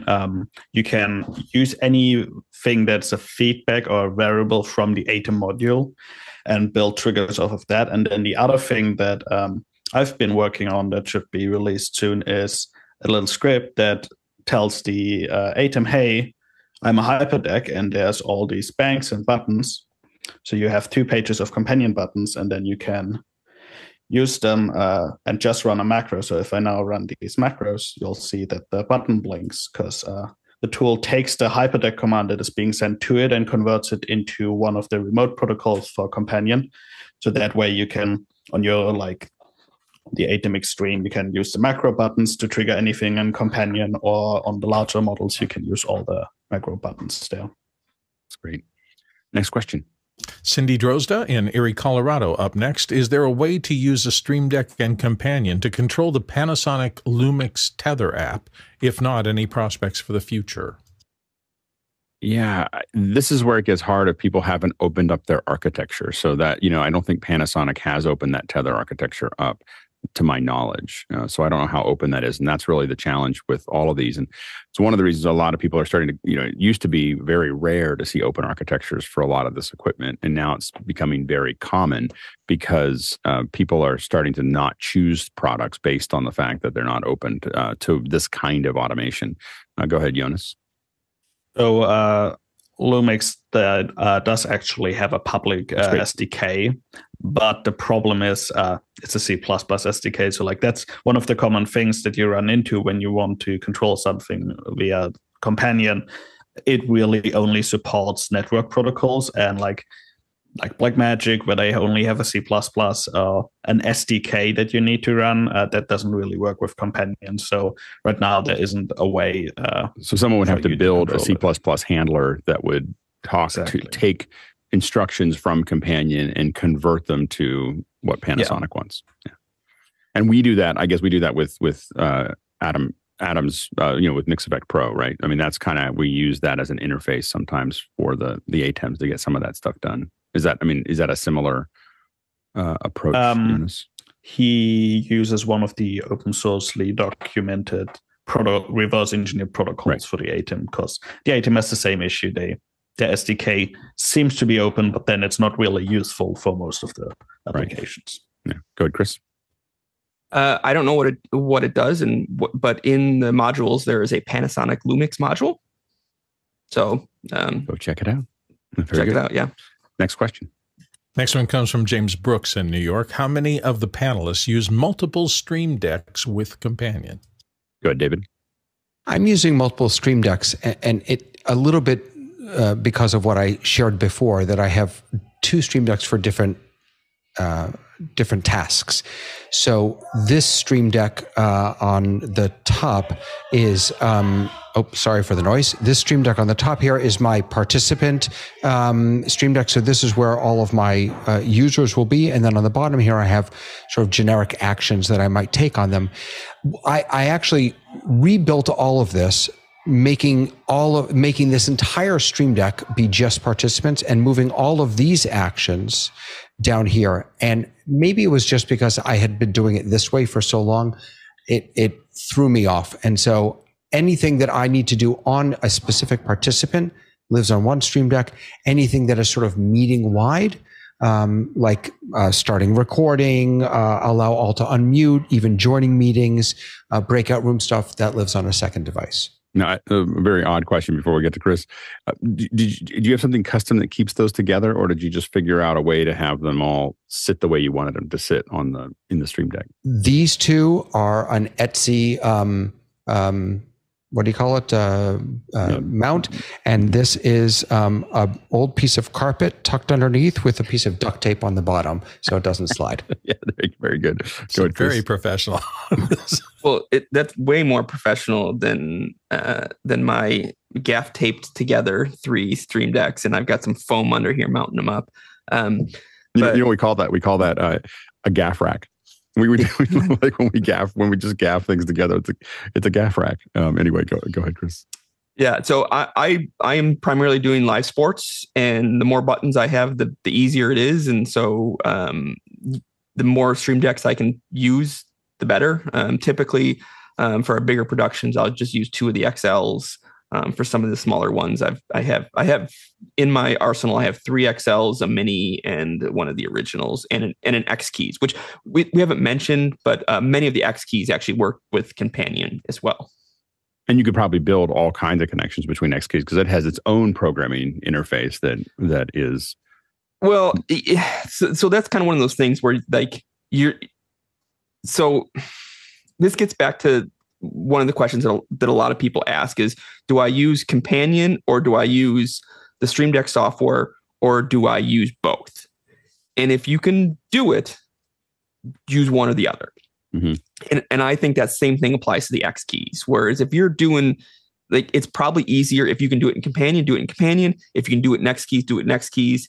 If you have to merge those 2 ecosystems together, you can, but it gets complicated. I mean, I think that the only thing I would say is that there's things in X keys that you can do that are like contact closure. I mean, you can probably find other things that do contact closure, but X keys makes a really nice one with 1/8" jacks, or 3.5 millimeters. So you can have this little hub and tie it in. I've used a lot of X key stuff, and so we tie this little hub in, and then I just got big buttons that I can hit that just do the thing. And so they're not even Stream Decks; they're just hardware devices that I'm anything I can build to tie into it. And those may not all of the X keys work with Companion. It seems like basically. But what you can do is set something up in X keys where it talks to, you could build something in X keys that would talk to Companion. Sure. Like you can build something that says when you see the X keys is very extensible and nodal. Yeah. I like it. So I've used it. That's and so you can build these kind of decision trees that it can do all kinds of things inside of it, and you could definitely just have it act as a handler for that hardware to push it off. Make it work. Yeah. And one of the nice things about Companion is that it's all like all the buttons and everything, and a lot of stuff can be as accessible through basic HTTP commands. Right. And so I have a bookmark on my web browser that resets all my Companion devices to page 1. Yeah, and it's just a URL to press a button that's on the Companion. And And there's so many questions. If you're watching, you got to vote on the questions because I don't think we're going to get to the end of them. We'll do this again. We should be doing this relatively often. We'll work on I think we're working on labs.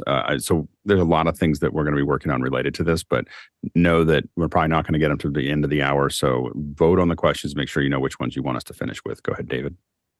Just want to very quickly mention that if you don't have a gazillion Stream Decks like Cursor Eye. You don't need them. That there is an emulator that you can use. You can have this on your iPad. You can just use a web address. So when I click something on here, you'll see on my actual Stream Deck. Well, you can't really see because I don't have a good view of my Stream Deck, but it actually does work, and it changes the buttons on the Stream Deck also. Next question.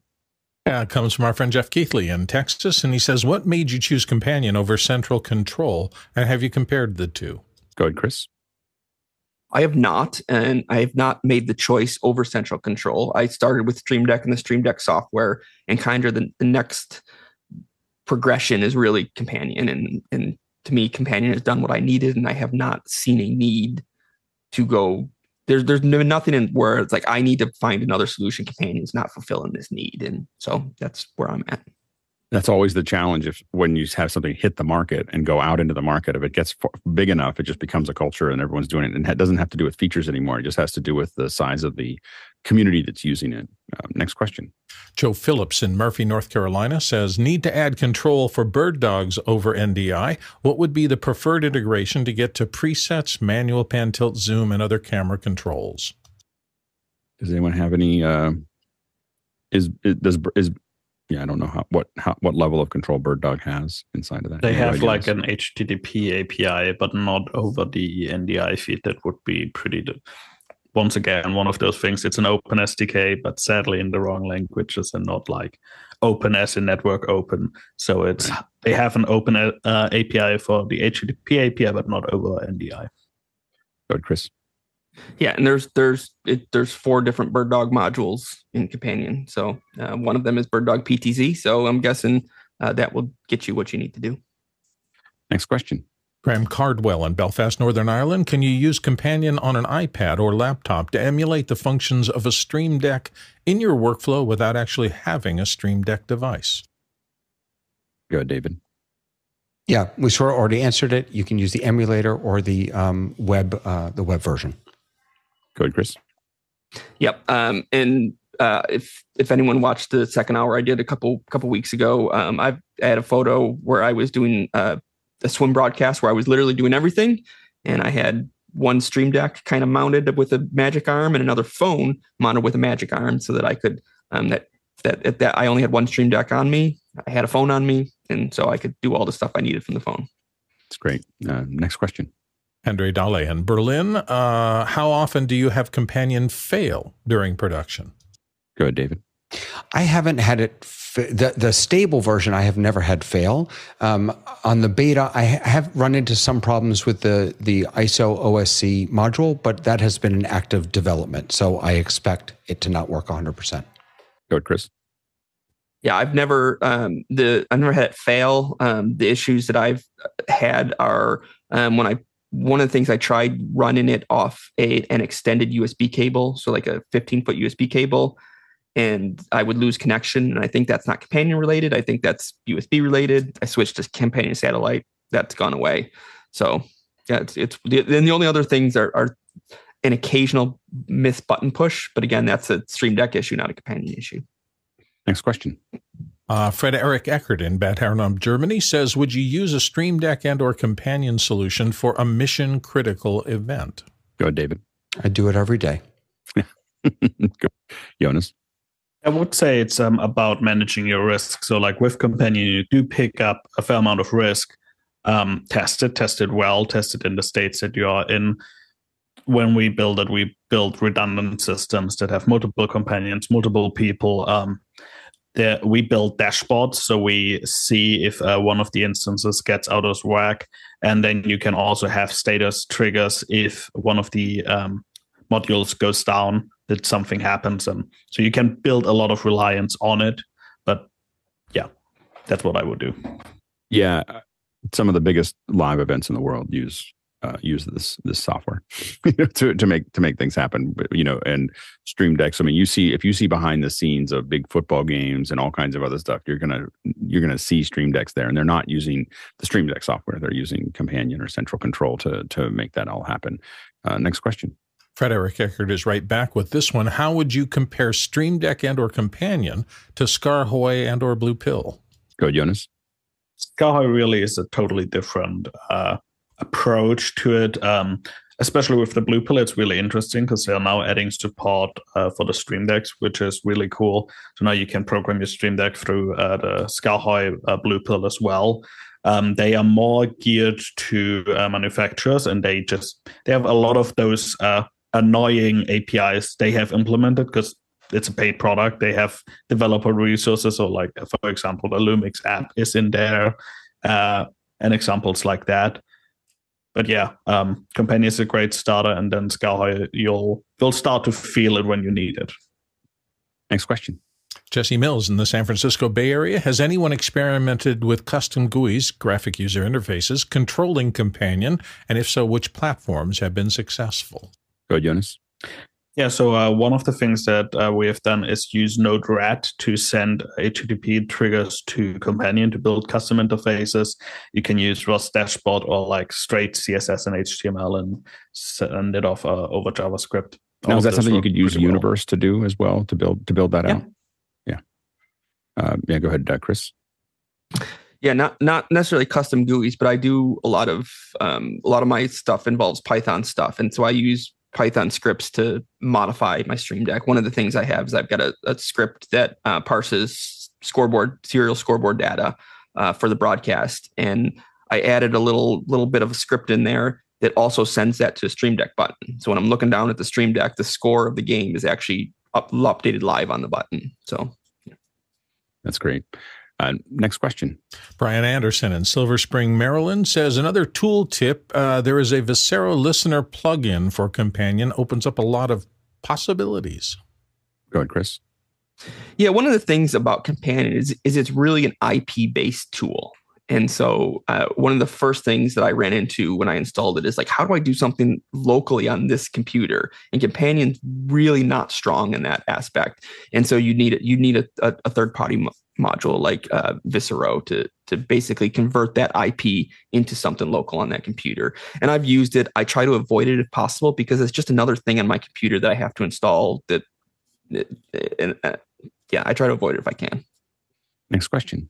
Hasma Gajar, Cape Town, South African. David mentioned the shipping version of Companion and in the same breath, the version 3.0 beta. What are the significant differences or enhancements in version 3.0 that might infect our existing workflows?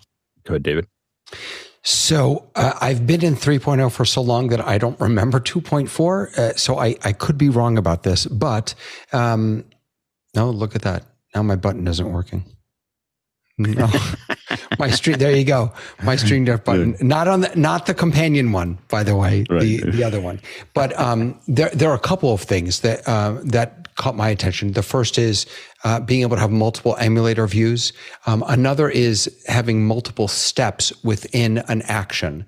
So as I understand it, in 2.4, you can create multiple steps in an action, but in 3.0, it breaks it out and it makes it much more clear on how to do that. I have the GitHub release notes that I will pop in in Mukana for us. That's great, Jonas. Companion 3.0 is a huge core shift. So one of the biggest shifts is they are prepping for a world where the module is way less tied into Companion as it is right now. Right now, every module gets built with Companion as a whole. In 3.0, one of the great things is modules run in different threads. So like you can now run each of them in a different process. If they crash, Companion doesn't crash, all that, which is really great, but also caused one of the things that's always hard with like a community run project like this. It's a new API for module developers. So one of the things to be aware of is there's a lot of legacy modules that are kind of working. And then there's a lot of people working on migrating all their modules to version 3.0. So be sure that there might still be modules that you need in version 2 that aren't in version 3. And that's where I would look into. And then also they should supply you with upgrade script, so your config should go with. But since they made core changes to the core of Companion for future growth, make sure to do a backup before you update. Next question. Jason Matthew in Los Angeles, California. Is it possible to adjust the crop and position properties in the DVE and or SuperSource in an ATEM constellation using Companion 3 and the rotary button in a Stream Deck Plus? Go ahead, Chris. So I'm going to answer the question that I wanted you to ask, and not the one you asked. I don't use ATEM, but you can absolutely do this with something like vMix. So I'm assuming you could do the same in an ATEM, assuming those were APIs that were publicly available. Yeah, that'd be really cool. Next question.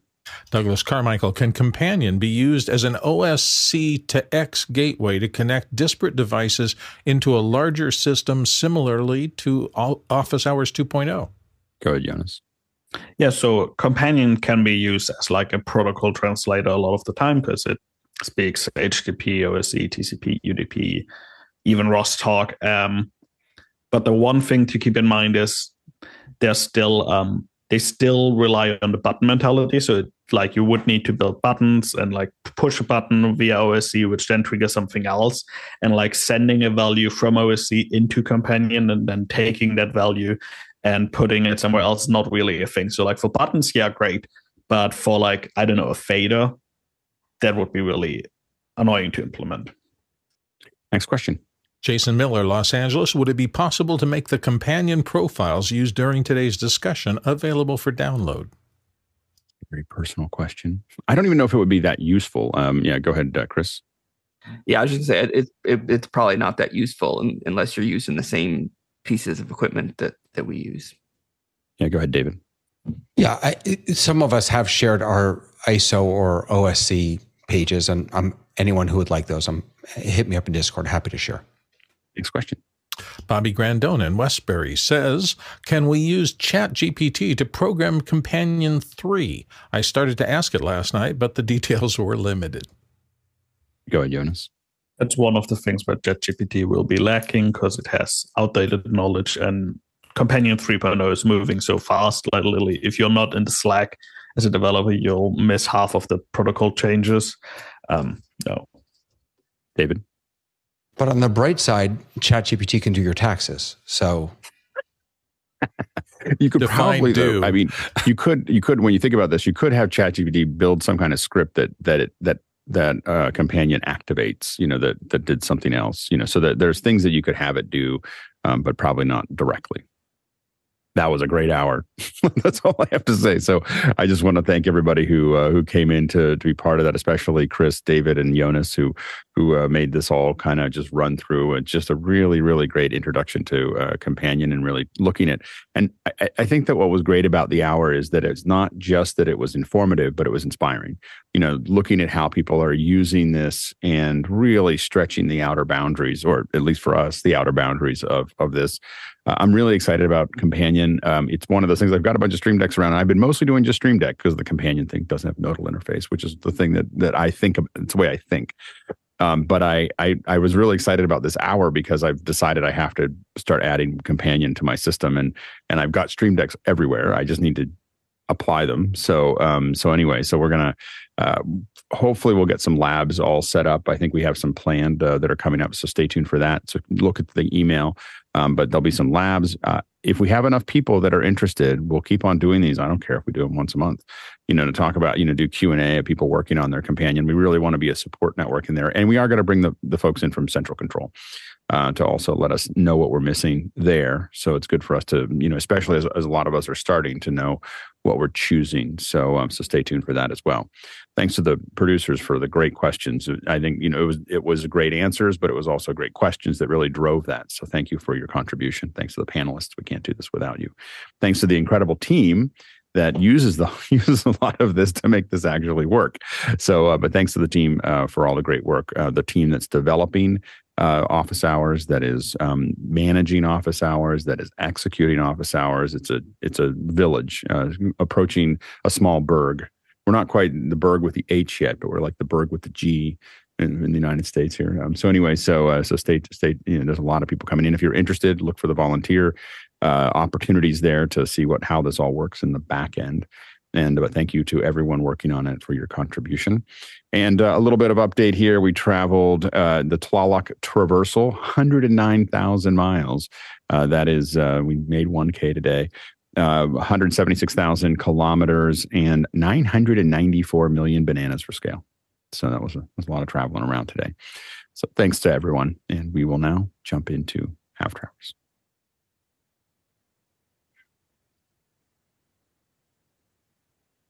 Chris, thank you so much for being here. Thanks to everyone. It's fun. That was amazing. That was really.